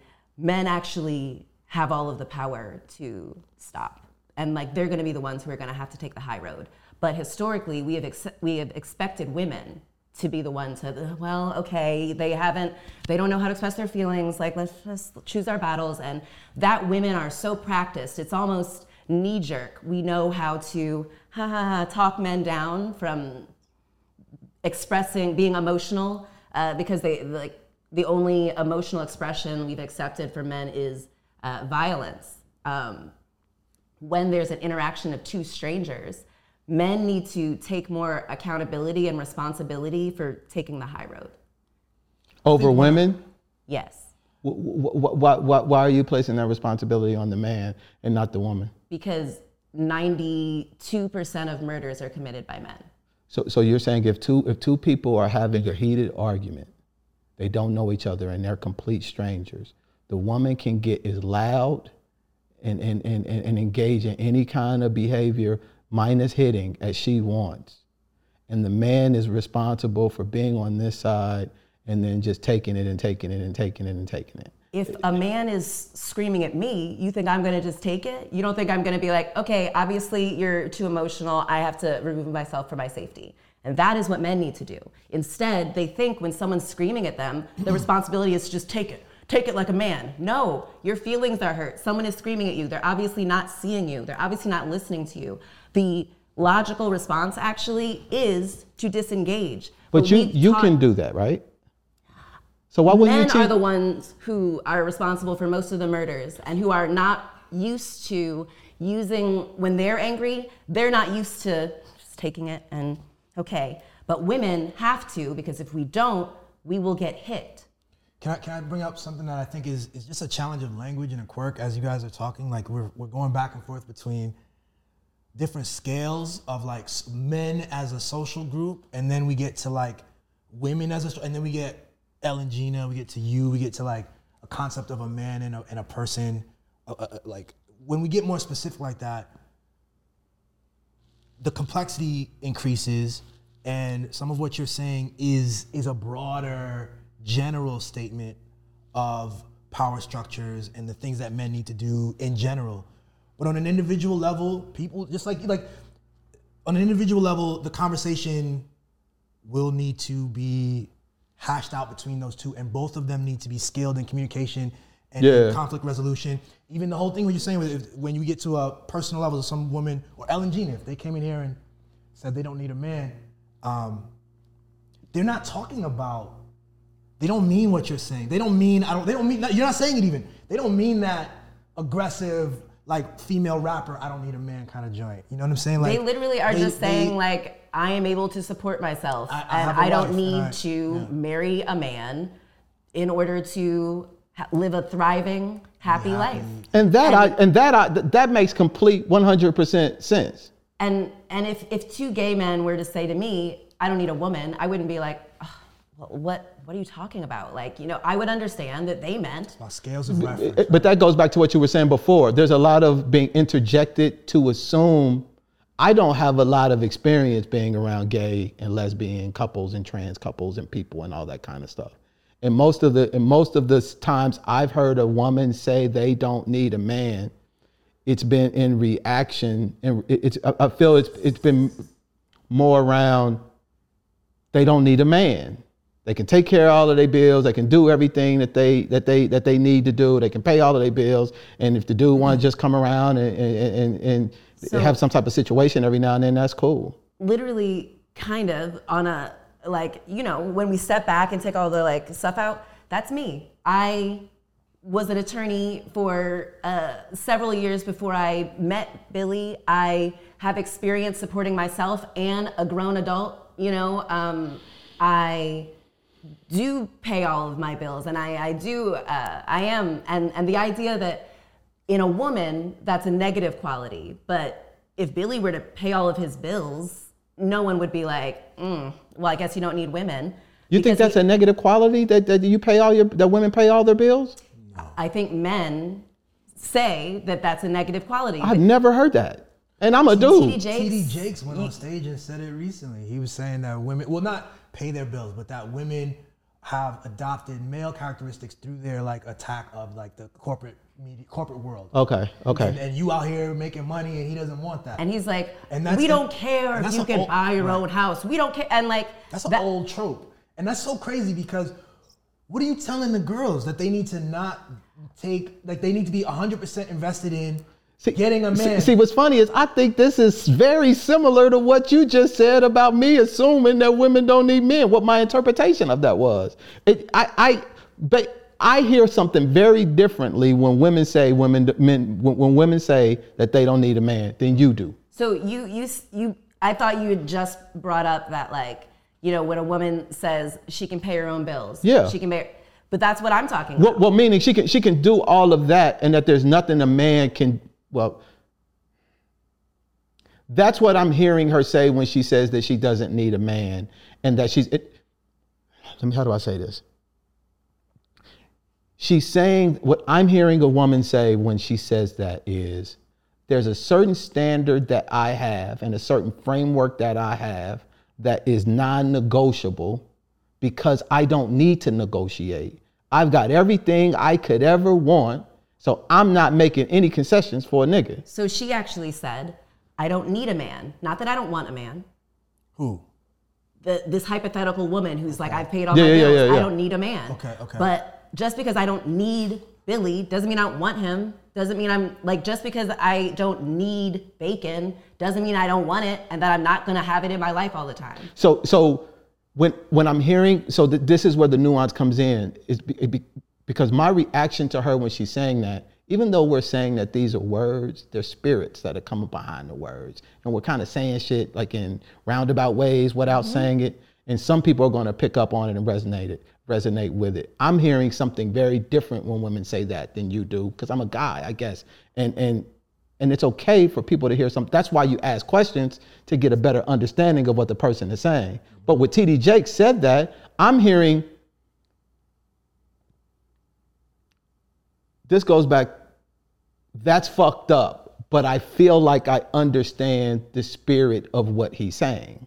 So I understand the spirit of what he's saying too, but I understand the reality of women being told that you are a good woman if you are relying on a man, if you let him be the head, if you let him protect his family. The men are here to protect and provide, where in reality, women are often protecting and providing just as much.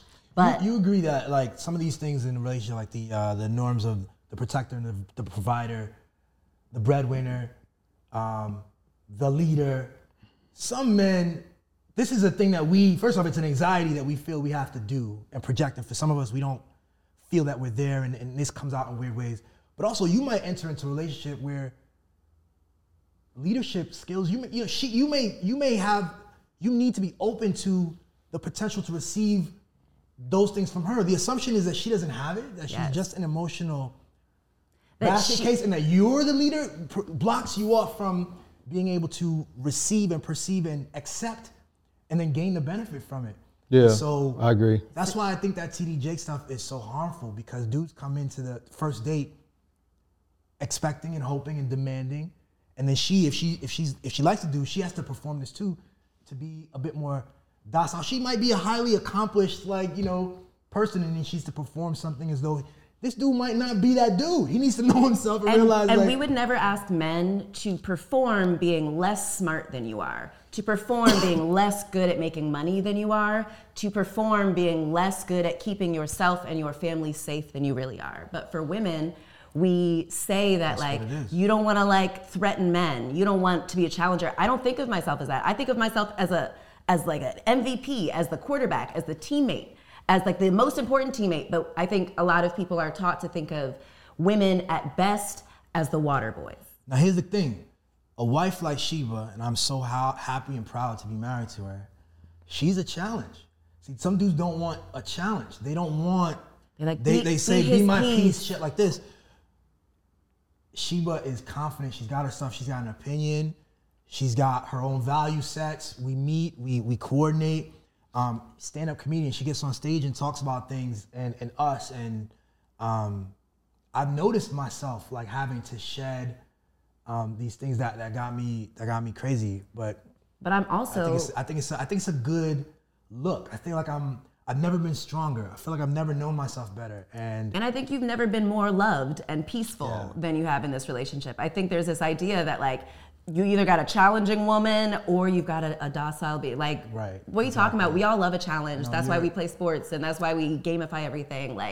I am truly the total package. You love so and hard, so and you're so the passion that I display in the boudoir is the same passion that I take into defending people using my unique understanding of the world. And it's how I, keep myself safe and others safe. And so the idea that I should I should compartmentalize it to the bedroom and not is just not seeing what is. And like I said before, none of these concepts are ours. We didn't create any of them. And most of what I feel we're doing, men, women, everybody, is we're trying to adjust to make sense of the world that makes the most sense for us. Some of us do overcorrect in pursuit of doing that. I understand why we do, because sometimes it's you feel you're at the extreme edge of something, and you have to, But what do you do when you overcorrect? So I have a statement. How you fight matters. I believe firmly that how you respond to a force says more about you than the force itself. And if the force of patriarchy, as an example, is something that is because it affects men and women. It affects both of us. And we have a responsibility as men to respond in a way that makes that more inclusive, more balanced. So how we do it as men, either we can agree to it and just reap the benefits and the costs associated with it, or we can address it in a way that brings more people in and tries to dismantle that shit to whatever the degree that it is. I think the one thing that's going to really help us all escape the shackles of the patriarchy is for men to start seeing women as people who have been able to creatively navigate through these systems so well that we actually, I'm most likely to outlive everyone in this room. And we should see that as a skill. We should see that as even though I don't have the biggest muscles, I might not have whatever, I am still able to navigate through this thing, some might say artfully. And I think I encourage more men to get off this knee-jerk thing of kind of like, I can only be led by other men. I can only be inspired by men. That's the thing. Like, you say that men need to see more of women. And I think men need to see women as human. I think the key is that I wasn't raised to see you as human. That's how I see it today. I was raised to see you as some other thing.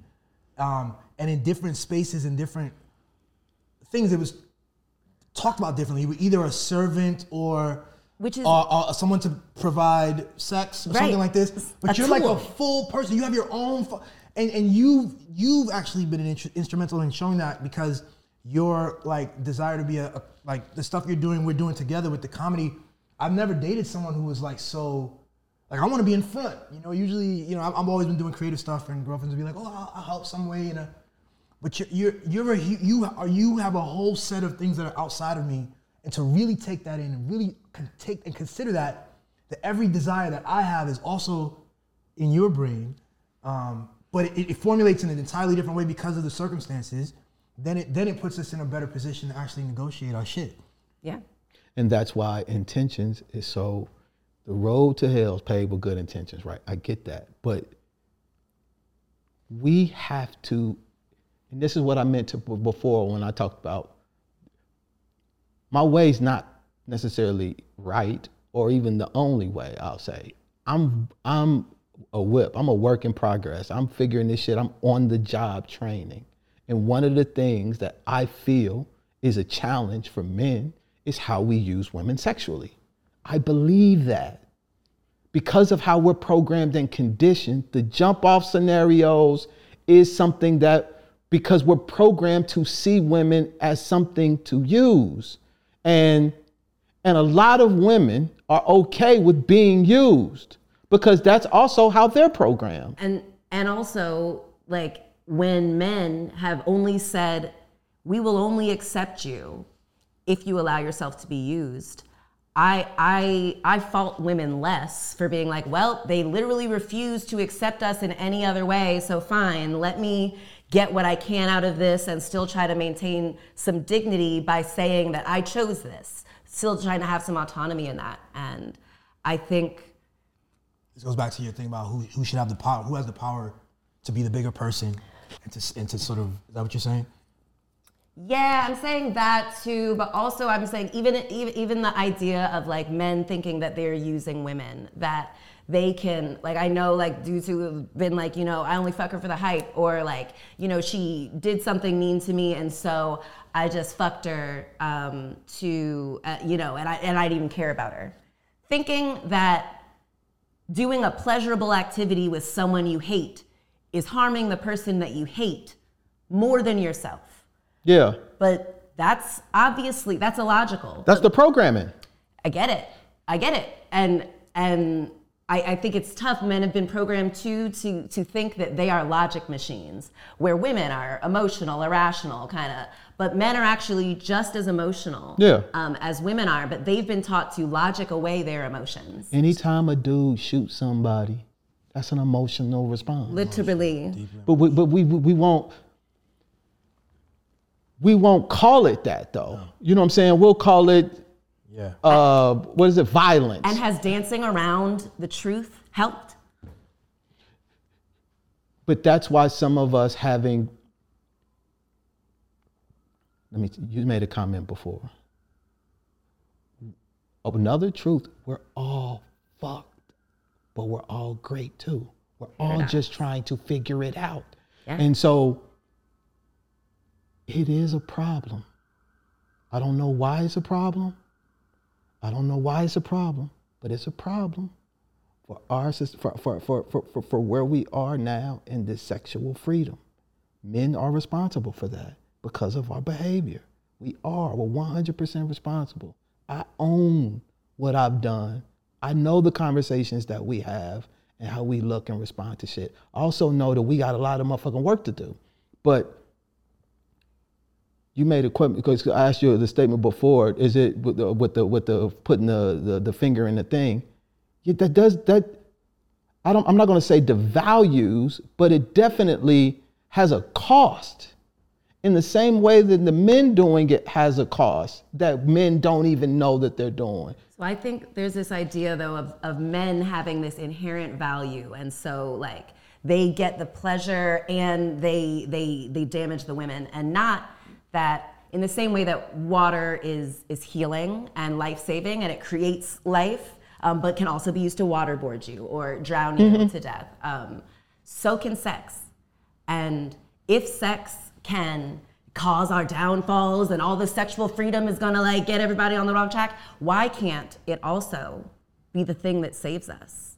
And that if we stop running away from this thing we've been told to fear, like not being able to, what if salvation is on the other side of that fear? It is. That's beautiful. Thank you. That was absolutely beautiful, because I agree. Good job. But we got to have the conversation. And we got to be able to look across from ourselves to a woman and say, you fucking 500 dudes a year. There's a little out there a little bit, sis. Now, but we got to be able to get to the other side. We got to at least be able to acknowledge what is. And you got to see her as a human. I don't know how many people you fucked, but you did it because of some childhood trauma, right? So why wouldn't she also be doing that because of the same reason? So the problem is when we go, yes, girl, slay, go get all of it. So when I'm saying have the conversation, I'm saying let's have a deeper conversation. Let's stop patting people on the back for things that they're doing without necessarily knowing why they're doing them. Because the intention is the piece that really speaks to what's going on with them. But we don't have space. First off, I feel like sometimes a man can't tell a woman shit. Woman can't tell a man shit. And I'm like, no, men got to listen to women. Women got to listen to men. Everybody got to listen to everybody. Everybody got to be honest about how we all are showing up. One of the main reasons why I'm in a relationship, like I said earlier, I can't see myself. I'm too close. I'm smart enough to know that I have blind spots and I need someone in my life who I can trust.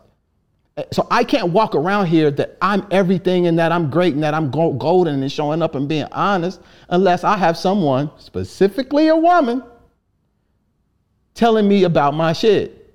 And in the same way that my woman, I see her in a way that a lot of people don't see her. What she needs a man for is someone to be, or at least in our relationship, is for someone to reflect back to her who she is and how she's showing up and give her opportunity to make those kind of adjustments. But if we can't be honest about how we're showing up and then just acknowledge and honor and turn all of the chicken salad into chicken shit into chicken salad, then we're not growing. We're really just prolonging the inevitable because we're not addressing what's really there. I think my issue and why I keep pushing back is because I think you and Billy are not typical men who have received all the programming and were able to recognize it as such and do the work to clean your lens so that you can be an accurate reflection of your wife, so that you can see her in a way that she might not be able to see because she's in it. And I don't think a significant number of men have cleaned their lens enough to be able to be an accurate reflection. Instead, they see their wife as this mother figure or this woman who hurt them in the past and who made them close up, and they're projecting all of their traumas onto this mirror that is actually very clear, and it's bouncing back to them. And the men oftentimes are not recognizing, because we've told men to kind of ignore your emotions. So you guys just aren't as versed, you aren't as fluent in the language of emotions. And so, but you think you are. It's a Dunning-Kruger effect. You guys think you're a little bit more competent on something that you guys are actually just getting into. And it's kind of putting the cart before the horse to be like, well, men, we've got a lot of work to do, but women also have to help us. What if we don't? Are you guys not going to do the work? Because women don't have the privilege of waiting for the men to do the work before we do what we know needs to be done. you talked about a framework earlier, and like trying to understand the framework of non-monogamy, and like how to do that. And I just want to this points to what you were saying about the compliment that we might have a different lens. It truly is about the people in it. There are people who have non-monogamous arrangements. They give it all the language and they perform whatever, but they are also deeply manipulative and hiding things from themselves, hiding things from their partner. The framework that I kind of think is we have this freedom, but that we've given ourselves, like, the discipline and the virtues are each inside of each of us, rather than being boxed in something. Each of us have adopted the box. And so there's very little impetus to do something outside of that, but we give ourselves the freedom. And I think that that's powerful, and that's something that I appreciate. But if you're not there, if either of you is either manipulative, a taker, or somewhat of too much of a giver, or too unwilling to assert self, then there will be an imbalance. There will be some sort of abuse that will be present. And people need to do that work to make sure that they're in things for the right reasons. Because I've been in non-monogamous arrangements that I know probably this person didn't want to. I'm familiar with that. And I know that I've made adjustments on my end as the man to say, like, I need to let this person have the space to find what they want, what she wants, rather than thinking that I'm force going yourself to do, into that role. Exactly, because I'm getting some benefits here, that, and so it really is that, I think I've done the work to earn the privilege of a relationship like this. Has non-monogamy just been primarily about sex for y'all?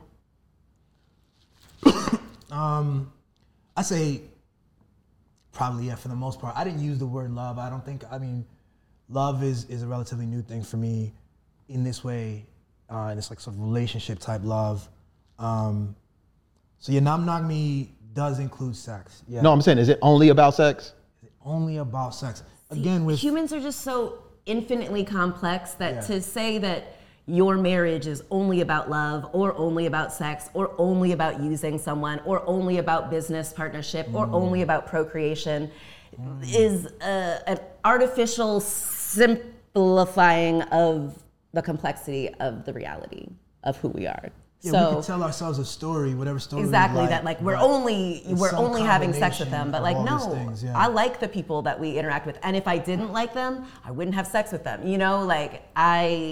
So y'all have never used a one-night stand as an example.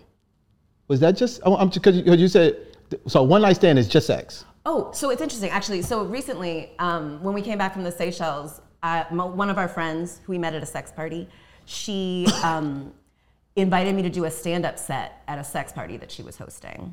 And I was like, that's like, people aren't really there to laugh. How's that gonna be? It ended up being really great. It did amazing. Awesome.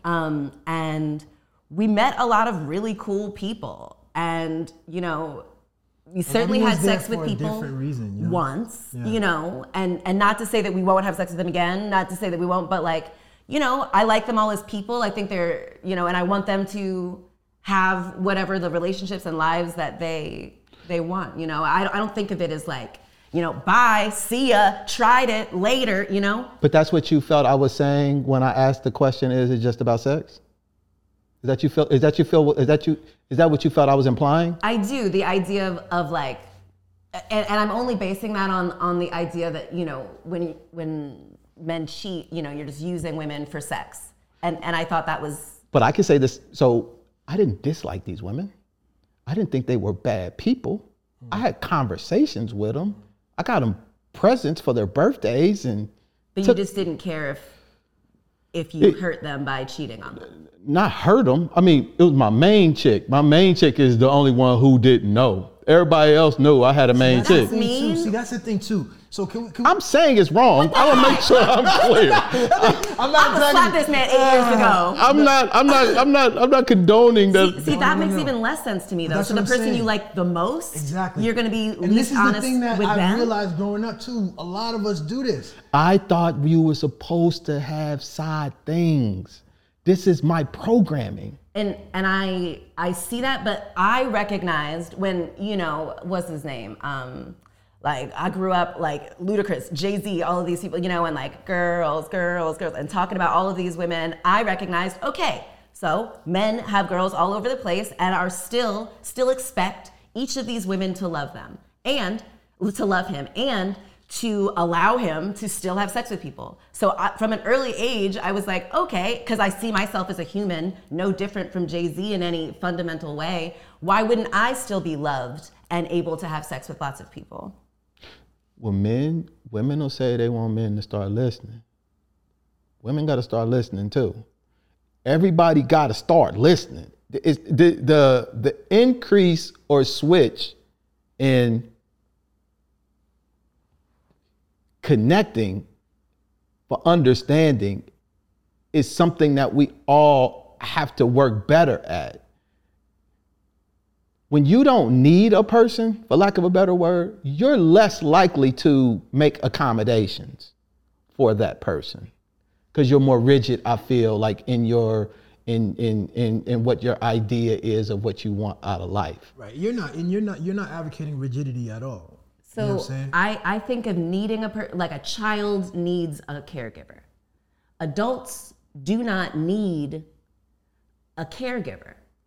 You are responsible for finding the medical professionals, the educational people, the friends, the co-conspirators, the supporters who want to be in relationship with you, not because they have to, not because they need it, not because they have no other options.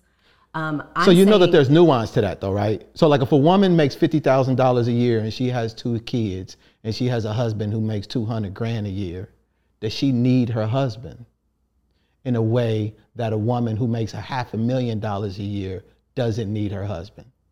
I know lots of women who make way less than $50,000 and don't have a husband making $200,000, and they still have to figure out how to support their children. So while she might want a husband who makes $200,000, what she might need is the knowledge that she is going to be able to support these children regardless of whether or not the man is there. So if a married woman making $50,000 a year has 2 kids and her husband makes $200,000 a year, does that married woman need her husband in the same way that a woman does who's married who makes $500,000 a year working with a husband who makes 50?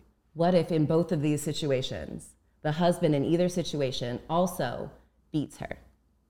You see how she adding a joint to it? Why? Because why would you make it artificially simpler than it would be in real life? Because that isn't the option that women are dealing with. He either has a lot of money and I have to do it, or he doesn't. So there are also all of these other things that go into a relationship that women should not think that simply because a man has money that you need him. So no, you want to avoid saying the word need. You don't want that word in there. It doesn't make sense.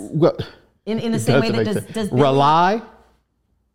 Is that a better word? That's a funny thing that I always joke about. Like the dumbest thing that we as a species do is keep relying on men to solve our problems. What are we talking about? Wow. Men, like the ones that, like, you know, when my father died, a joke I kept saying to my mom is, you can't rely on a man for anything.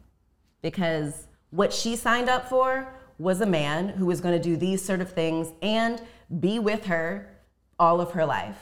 And instead, men, I think, often find a reason why they are not someone you should rely on. And I've seen generations of women make the foolish decision of putting all their eggs in the basket of relying on a man. Why do you need rely or need? Why not want? And also, like, is it okay for him to rely on me? Yeah.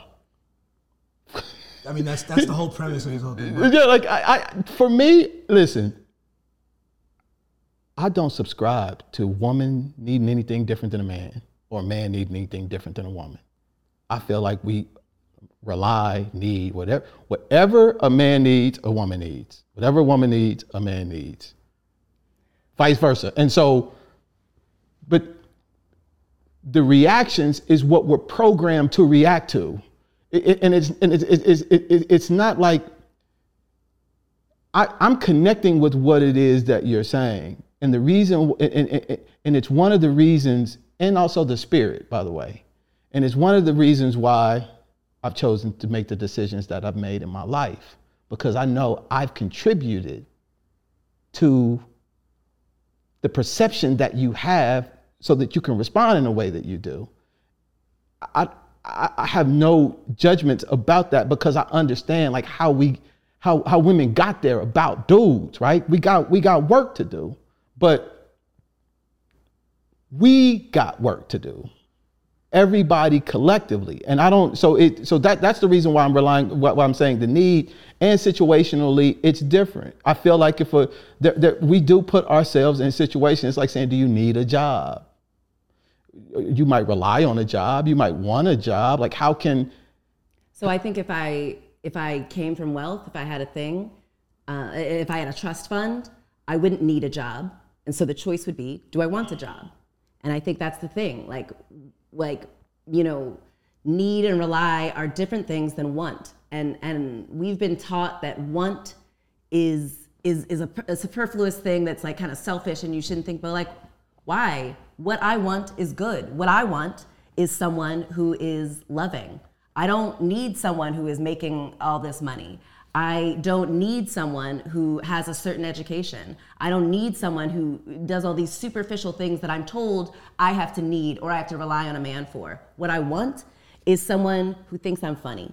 What I want is someone who includes me, who is thoughtful, who recognizes the things that maybe I can't even bring front of mind of how I want to be treated, of how I want to be thought of. And I think we're uncomfortable with the idea of like exploring our pleasure, exploring our wants, because we've been told that they're on some level bad and base and harmful. But what if our pleasure is pointing us to healing and life and love and community and joy and safety and freedom? As long as the intention is there. Everything that I subscribe 100% with everything that you're saying, just as long as the intention. This is why I think therapy and conversations and honesty and all of that stuff is important, because I do think that on the other side, it's like once you've done everything and all of that, now what? Like once you've done everything, now what?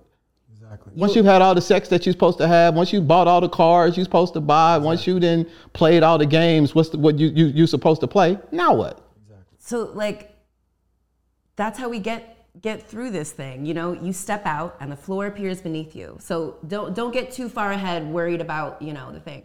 There's this thing, if you are ever stranded in the middle of the ocean, what you're not supposed to do is look for land, because you're gonna tire yourself out, you're gonna stress yourself out, and you're gonna panic. What you do need to do is look for a piece of driftwood, look for a buoy, look for something. Close. Like, you don't have to get so far-minded that it's gonna stress you out. Like, it's okay, we'll figure it out. Once we get to this place where we have now what? We'll have taken stock of all of the new skills we acquired to get here, of all of the new lessons we incorporated in order to get here, and we're gonna realize we are now more equipped than we've ever been to deal with whatever comes forward. To not even deal with, to create it. I think that the conversation, the intention is key. You can find self through going through the cutting off and the withering away and the shedding, and you can also find self through exploring some of the more pleasurable aspects. Yeah. And I've been more, as a dude, I've been on really in tune with this aggressive, I'll take shit. I'm, I can carry burdens. I'm tough enough. I can get rid of stuff. And it's only this thinking about the generative power of actually also moving towards your wants. I think that's also exists, but you've got to be honest at every step of the way. Every moment really take stock of who you are and what, how it's flourishing around you, how you're affecting yourself and the people around you. What is the best part about being in a non-monogamous relationship or marriage?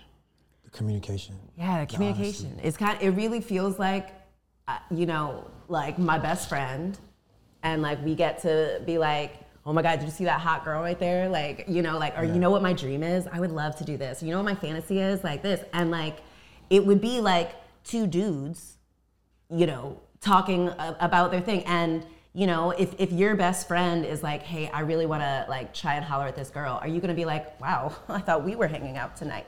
Or are you going to like be excited that your friend is going to have a pleasurable, fulfilling experience, even if you're not the one to give it to him? All right, do you guys have frameworks around, like, so if you want to hang out with somebody, do you have to tell him, or do you just go do it, or what? So I would tell him, because, we'll have been, we just literally like, he works at his desk and I work at mine in the same room. And so it would be kind of strange if after I work from home all the time, I just like get up and like, all right, it's been 4 hours. So like, sorry about that. No, you're good. I'm a big physical comedian too. But like, it would be, does that make sense? Like that I would do that to my best friend, just run out, not tell him where I'm going? Or would I be like, hey, I kind of want to like meet up this person. Yeah. They said that, and like, what do you think? Because this is my friend, and he does that with me, with, women. And I always talk about my Eskimo sisters, the women who have also had sex with Billy. They're dope. They're baddies. Like they're like, and it makes me feel like I'm like, wow, I must be really hot. Billy obviously has a type for like sexy, confident, creative women who are really good at navigating through this world and maintaining who they are. And now, like, I'm friends with some of my Eskimo sisters, like, independently of Billy. And, like, I've helped them with, like, legal issues and, emotional issues and things. Like, I was really looking for friends with benefits. And so I love that I've gotten the model that I was raised on is the model you pointed out earlier, where you're supposed to have other chicks, and your wife or your girlfriend knows the least about you. Yeah. And she's supposed to put up with it. You got a best friend over here. You got a friend with benefit, and they know your real desires. They know you for real. Your wife is just kind of you just kind of do event. Why would that be the? That's so never made stressful. sense. It makes to no me. sense. So so to me, the ability to not hide. Like, if somebody got a fat booty and I want to look, I can talk. Like, I've been in relationships where you can't look. That's gonna cause the whole weekend's ruined because you. Look, that's terrible. I don't want anything like that. Now, obviously, there's a spectrum, and we are where we are because we found it. And, so yeah, that kind of like acceptance and truth and honor and clarity and reality. Like, I understand that like a woman's like ass isn't less fat because we're married now. Like, I recognize, like, we're still seeing reality as it is, and like we can still appreciate beauty, even if we don't have sex with the beautiful thing. Like, I'm just able to appreciate beautiful things and enjoy it, share that appreciation, and not act on it. And if we do, like, I'm still able to be like, okay, cool, this is still a beautiful thing. This thing is not less beautiful.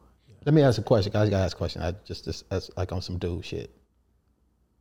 So did you ever have any points where you had to resolve like how you felt about her, like sleeping with another dude or whatever?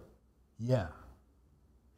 Earlier on, probably. Earlier on, we again, like, we started off where it wasn't serious, and I'm having fun. I have a sexy female best friend who's also interested in the same. We like a lot of the same women and stuff like this. That's how I, and as I started to use the word love to describe our relationship, I had to square with, what it means. We go to a party, and she's open to things the same way that I'm open, and so yeah, we talked about it. We're very communicative, and like one of the earlier things I came up with, for whatever reason I was like, I don't want to see you get cummed on. And that's a conversation that most people will never have with their wife, right? In the traditional sense.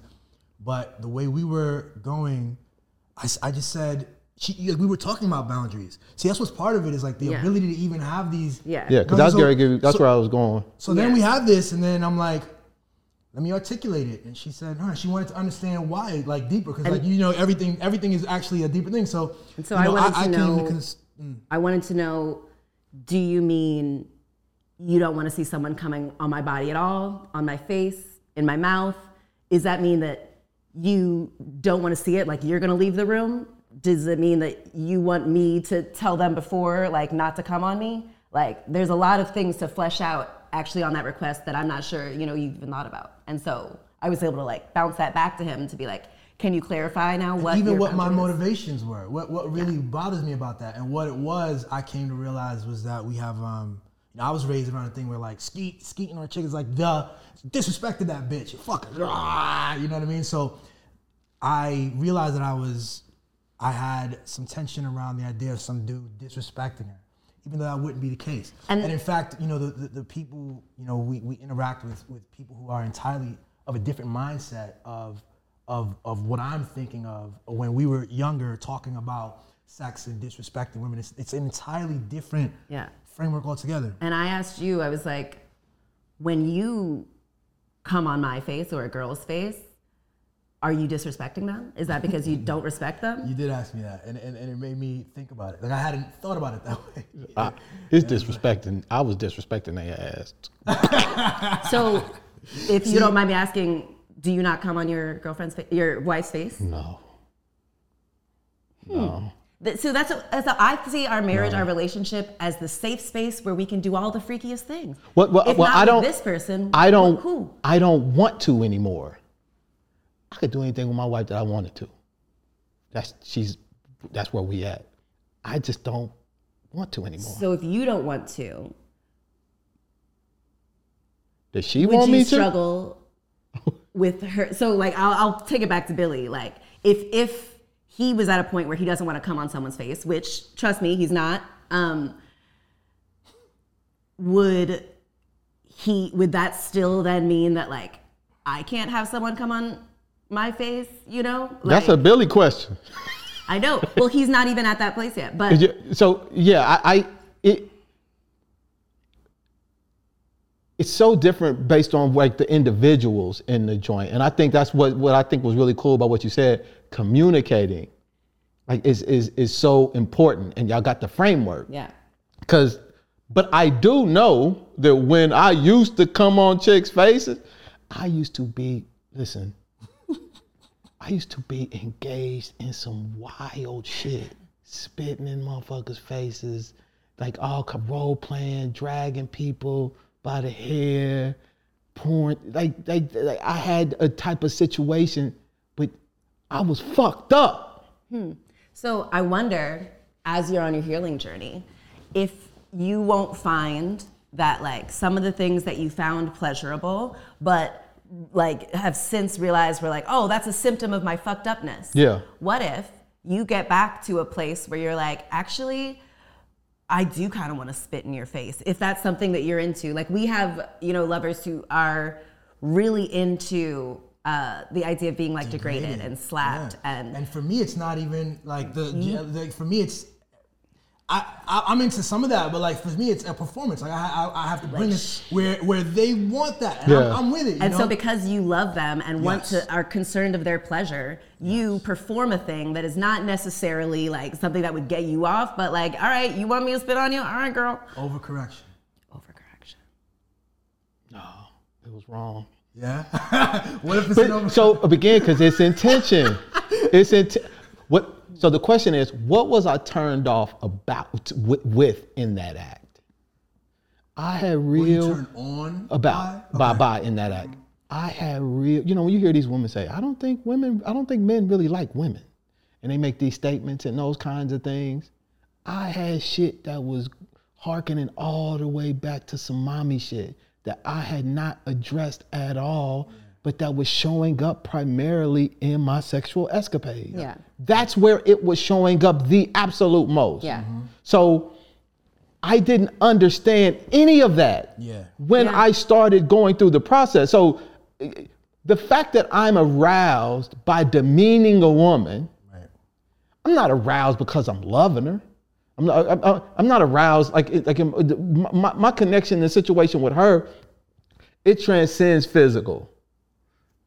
and so the other stuff, if I could just see you and want to fuck you, and I care about you, but I'm not willing to invest in anything beyond what I can get from you in my position, that from my mind, that's like a usury kind of thing. So it was me being attracted to demeaning them and degrading them. I didn't, even though we would like go out and I respect them, we were cool and all that, there was something about what I was able to do in the bedroom with them. Yeah. That's a real thing. I think of it as it's a role play. You do like them. You actually do respect them. And not necessarily. In this, he's got to know what's in his head, and I'm telling you, like, he's got to know what's in his head and what the intention is. And it can be a role play, or it can truly be an attempt to like get out something.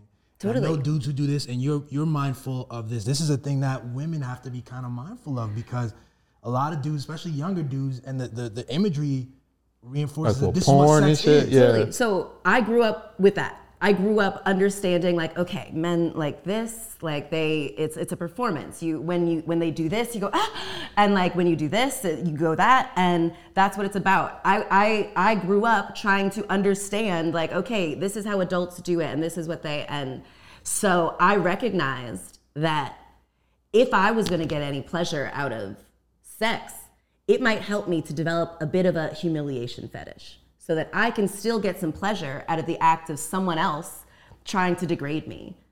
And that is actually a really creative way of navigating through a world in which I can't really control where you are on your journey.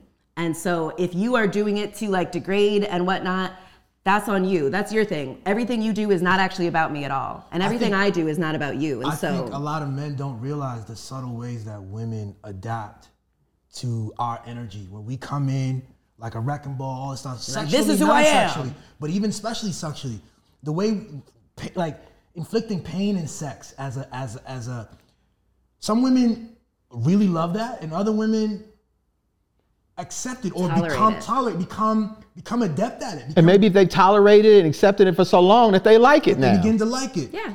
And so, so intention again in all the directions, and we're all on these different journeys, and nobody, And particularly when we're taught that. And can I just say one thing? Yeah. To point to what you're saying about like that, to not be flippant about sex. If you have time, this is where I think religion tells you got to wait till marriage, whatever. There is value in understanding who you are and understanding who the other person is, so that when you're getting degraded or whatever is going on, you know that it's from that better place rather than you actually being in harm. Like a lot of shit is, and you know this, dudes are manifesting all kinds of stuff in those arenas. So again, just putting out there that earlier question about is there any virtue in waiting? It seems that there is value in understanding, getting a better picture of the energy that you're putting yourself into. Yeah. So for me, like when we first got together, I recognized that like men murder, and like you tell women, tell their friends and whoever they trust that they're going out with this person, and like a picture and whatnot, just in case we're murdered and the police need to know the last person that we were with. It sucks that women have to have that in our mind, where I think men are just like, hey, degraded. And it's like, cool, we're doing a lot more internal calculations. Yep. And so when I met up with Billy at his house, which is a red flag, don't do that, unless, it's like you've discerned like I have. But I recognize that, like, I know, people are like, oh, you're not supposed to have sex on the first date. You're supposed to wait till the third date, because, like, if you do it on the first date, they won't respect you. And I think, why on earth would I want to be with someone who doesn't respect me once they've had sex with me? If anyone has sex with me, it's a life-changing experience, and you are lucky to have had it. And so, if someone is going to throw away a relationship with me because I've had sex with them earlier than they thought I should, that person's not for me. And so I'm not like wasting my time being like, oh, let me convince this person that I am worth it. No, I am not a bad person for being vulnerable with someone, sooner than the prescribed period of 3 dates or whatever. Like I don't need that long to feel safe with someone. I know immediately if I don't feel safe, I'm not gonna have sex. If I do, why wouldn't I? Why would I pretend that I am like...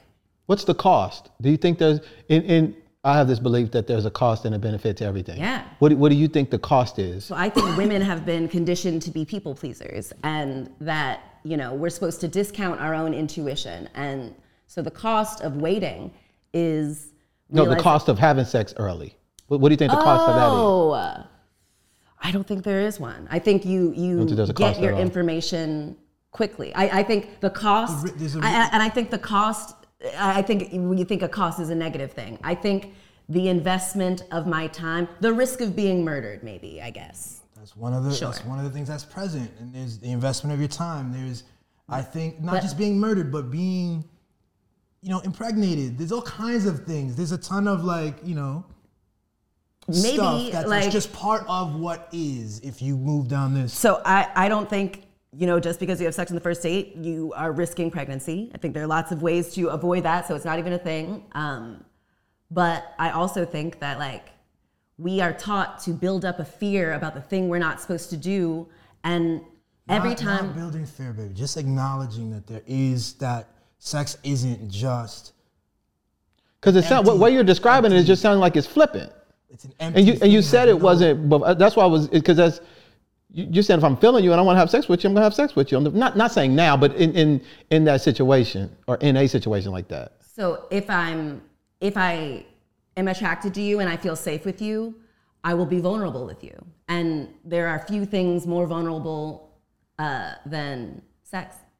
And you're opening yourself up to vulnerabilities, especially I think as... And if anything, if the point of dating and getting to know people and relating is to find people around whom you feel safe being vulnerable, why wouldn't I create the experiences to test my how safe I feel being vulnerable early? Especially if in your mind there's no cost to being vulnerable. So because in your mind sex is like if you okay, so I'm someone who got married after 6 months. I recognize that even if I make a choice, I am going to be able to find my way back. I am able to keep, there is no one who has been better equipped and successful at keeping me safe than me. And so I know that even if I have sex with someone soon after meeting them, there is nothing that could happen to me that I will not be able to find my way back to myself. Actually, when I separated from my husband, I got on this website. I don't know if we're allowed to say websites, so I'm not gonna say it. But and I was super horny because I had just been, in a really tumultuous relationship where I was taking care of this person. So obviously I wasn't feeling like having sex with someone I felt like was my child, And so when I separated, I found this guy who we vibed. We had kind of names that kind of matched, and it was just very and so I met up with him, we hooked up, super fun. I met up with this other guy who was a very nice guy. He was really cool, and we made out, and he was a germaphobe. He mentioned that several times. And so the next week, first guy who I had sex with, he says, hey, I hate that I have to say this, but I have a chlamydia scare, and so I wanted to tell you. And I was like, fuck, man, the first guy I have sex with. And then I was like, I gotta tell the germaphobe guy that I might have given him a communicable disease. Fuck. And so I tell the guy, and he's like, oh, damn, you know what? My best friend is a nurse, and she has the chlamydia shot. So if you come over, I will she'll get it. And so I go over to this girl's house. I lean over her kitchen counter and pull my, and they put a shot. And as I'm doing that, I'm like, all right, Shebs, you need to be a little bit smarter about this. If you're going to be so free and open, you need to protect yourself, and you're lucky this time that it worked out so easily. And so I then early on had expanded my understanding of how to keep myself safe and what to look out for. Experience correction, perhaps overcorrection, and then correction. Bring it back. And then life continues and you correct it. Who knows? You know what I'm saying? Yeah. And that kind of openness, I think, is the sweet spot for like a dope experience in this world. But it comes with all kinds of stuff because every step you take is a possible risk one way or the other. So try to be driven by the intuition and try to like fucking collaborate from love and do it with some integrity. And you know, that's the driving fucking thing as far as I see it. This is an interesting conversation. But I do feel like, I appreciate you guys coming on. I got so many questions. Like it just feels like hopefully we can talk after this shit go out. We'll be like 2.5 hours in and out. But I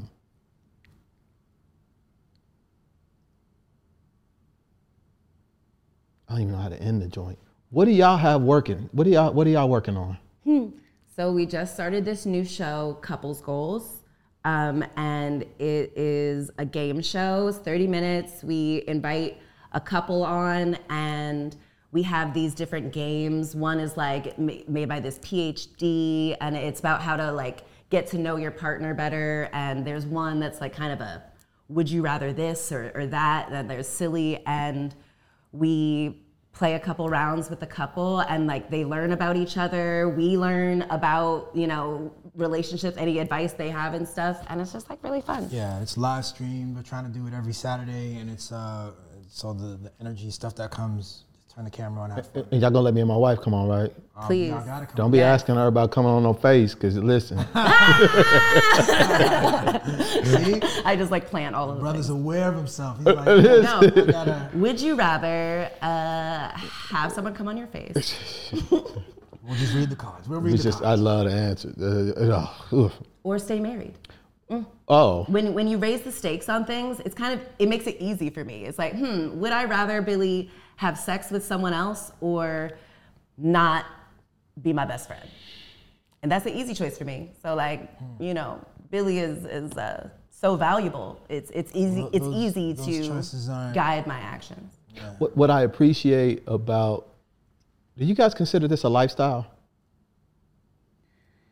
You know, technically, like there's some people who are like in the lifestyle and like call themselves lifestylers and, you know, are really like committed to like go, but like if anything, we're a little lazy. And it's funny because especially when I try to be, one of the things that you might notice, I'm slow sometimes, and that's because I'm trying to use the right word.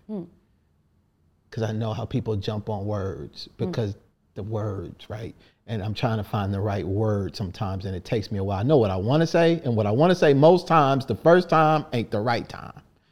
So I have to think about it, because I know it will get in the way of communicating. It's a good communicator.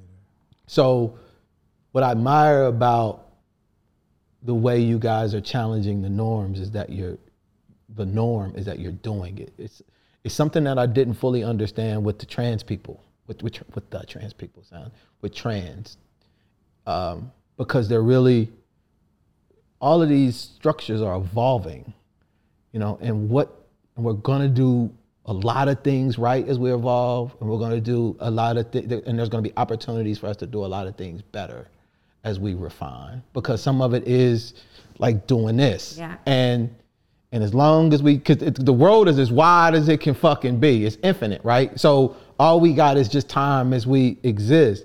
And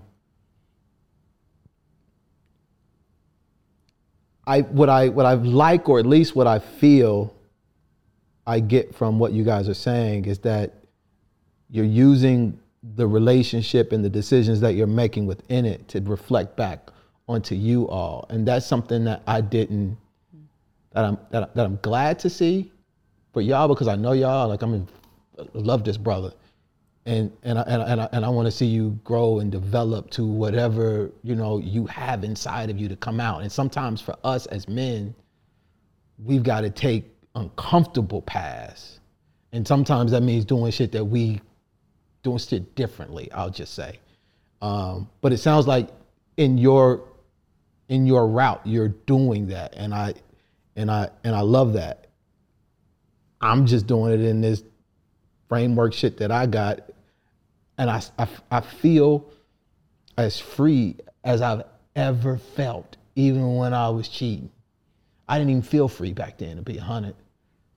It sounds like it sounds stressful to cheat. It's stressful. but here's the thing though too. Even when I was single, and fucking around with a bunch of different chicks and didn't have, that's another thing I feel. That's a separate. It's a separate. I don't know if it helps to think of it this way, but like consider that like every woman you had sex with has made you better. The reason you are this beautiful person who is so good at healing and communicating and loving and seeing what people need and how to be generative is because these women have blessed you with this experience. And I find that and the way that I pay those women back is by the way that I conduct myself in my present relationship. Because I can't go back, right? Yeah. But I can address, and that's what I'm trying to talk to men about doing differently. We get so much from women. And whatever framework you set up, stop being a bitch and get your shit together. And I'm not using it in contrast to, but it's just, yes, there's work that we have to do. And a part of that is changing all of these old stories and narratives in our head about the value of women, what they bring to the table, how our lives are enriched or a lack thereof when we commit to them. It's all fucking bullshit. My father used to tell me all the time, God's greatest, and our universe is what I translated it to, God's greatest gift is through the family. I did not understand what that meant. I didn't understand that I can't be great without what I'm doing. If you leave a man to himself, you done left that motherfucker in a really bad shape, I feel. Just because of how we're programmed in this society. Now 4,000 years ago, leaving a man to be a man, I don't know what you get there. But I think. 4,000 years ago? I think a guy 4,000 years ago created with a woman another man who learned the lessons of his father, and that men kept telling themselves this story of how things are, of how women are, of like what your role should be in relation to it. You don't think slavery it has more to do with that than 4,000 years ago? Because there used to be matriarchal systems. Like men ain't always ran shit. There have been periods where women was doing it. Totally. Queen of. I know, exactly. And who did the Queen of Sheba marry? A wise man. What can I say? I think that one of the things when you talk about like being freer today than when you were single or cheating, like I can attest to that. And part of my understanding of why it's freer is that I was so many different people. Yeah. I was a different person for the girlfriend, a different person for the 3 other girls. At work, I was what? Let's say Capitol Hill. I had my like little suit on, and I was just like, ooh, young black, like political. Billy. And I had all exactly. But back home, I had all this stuff, and like today, I've been able to merge all these things. I don't have things to remember or whatever, or to perform. It's like, what was the lie I told? You know, I get to kind of, and people each step are like, people might watch this video and learn some new shit. It's like, that's okay. I don't have to stress. I used to think about how I looked, you know, and now I'm just more concerned with being. And that includes, at the moment, something we call non-monogamy, but looks like I have the freedom to have, it looks like marriage for the most part, and it looks like love for the most part. And I have the freedom to not be fearful of jealousy the way that I used to. I have a real partner and friend who I also get to have sex with. That's amazing. And so yeah. So I think we're like, one of the things, like you were saying, you know, you like you're good with women and like you liked that aspect of it. I think like we're good with people. We're really good at flirting and making people feel seen and, you know, conversating, and it's a fun experience, and it's fun to be with us. And even though we're not having sex, I bet you're having a really good time and having a really generative, experience with us. And like, who, me? Yes. No. You're not having fun? You know how many times I looked at my watch? Oh my God. I want for this shit to be over. Take it forever, yeah. Sorry, it's tough when you've got all the world's knowledge contained in this human vessel. Yeah. It's gonna take a minute to get out. That's right. But no, I really appreciate the time. One of the things I gotta say too, Billy is a dope motherfucking MC. My dude, thanks. Listen, and I'm about to play a video of him spitting as we close.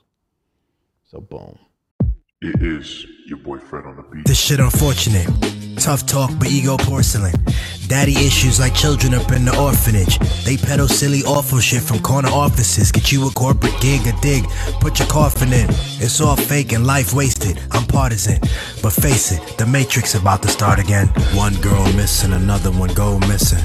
One girl missing another, but niggas don't know how to feel. Never learn to sit with our shit for real. Still, sharp as steel, but give me some place to heal. I will test a line and call a bluff. Always selling stuff, same system tell us to be tough. Gotta stuck, profit when we think we not enough. A lot of us can't even see the truth in the mirror that God is us. One girl missing, another one go missing. One girl missing another. Cause all these symbols got us lost and absent, following actors. Shun the leaders and promote detractors. I wonder what happens. Your whole map is inaccurate. It's actually backwards. We all one thing, kin. Your faculty's fractured. I'm chillin', relaxing. You swinging with axes. Stop watching that bullshit. Practical magic. One girl missing, another one go missing. One girl missing another. Trans woman was murdered. They use words to split and divert us. But we family, we not a burden. And when we see our sisters hurting, stop and listen, that's the first thing. See worth in deeper than words can. Fancy that. Keisha had one chance, she's still working. You judge first, but not the shit you immersed in. We the earth seeing itself, first person. We the new Vanguard.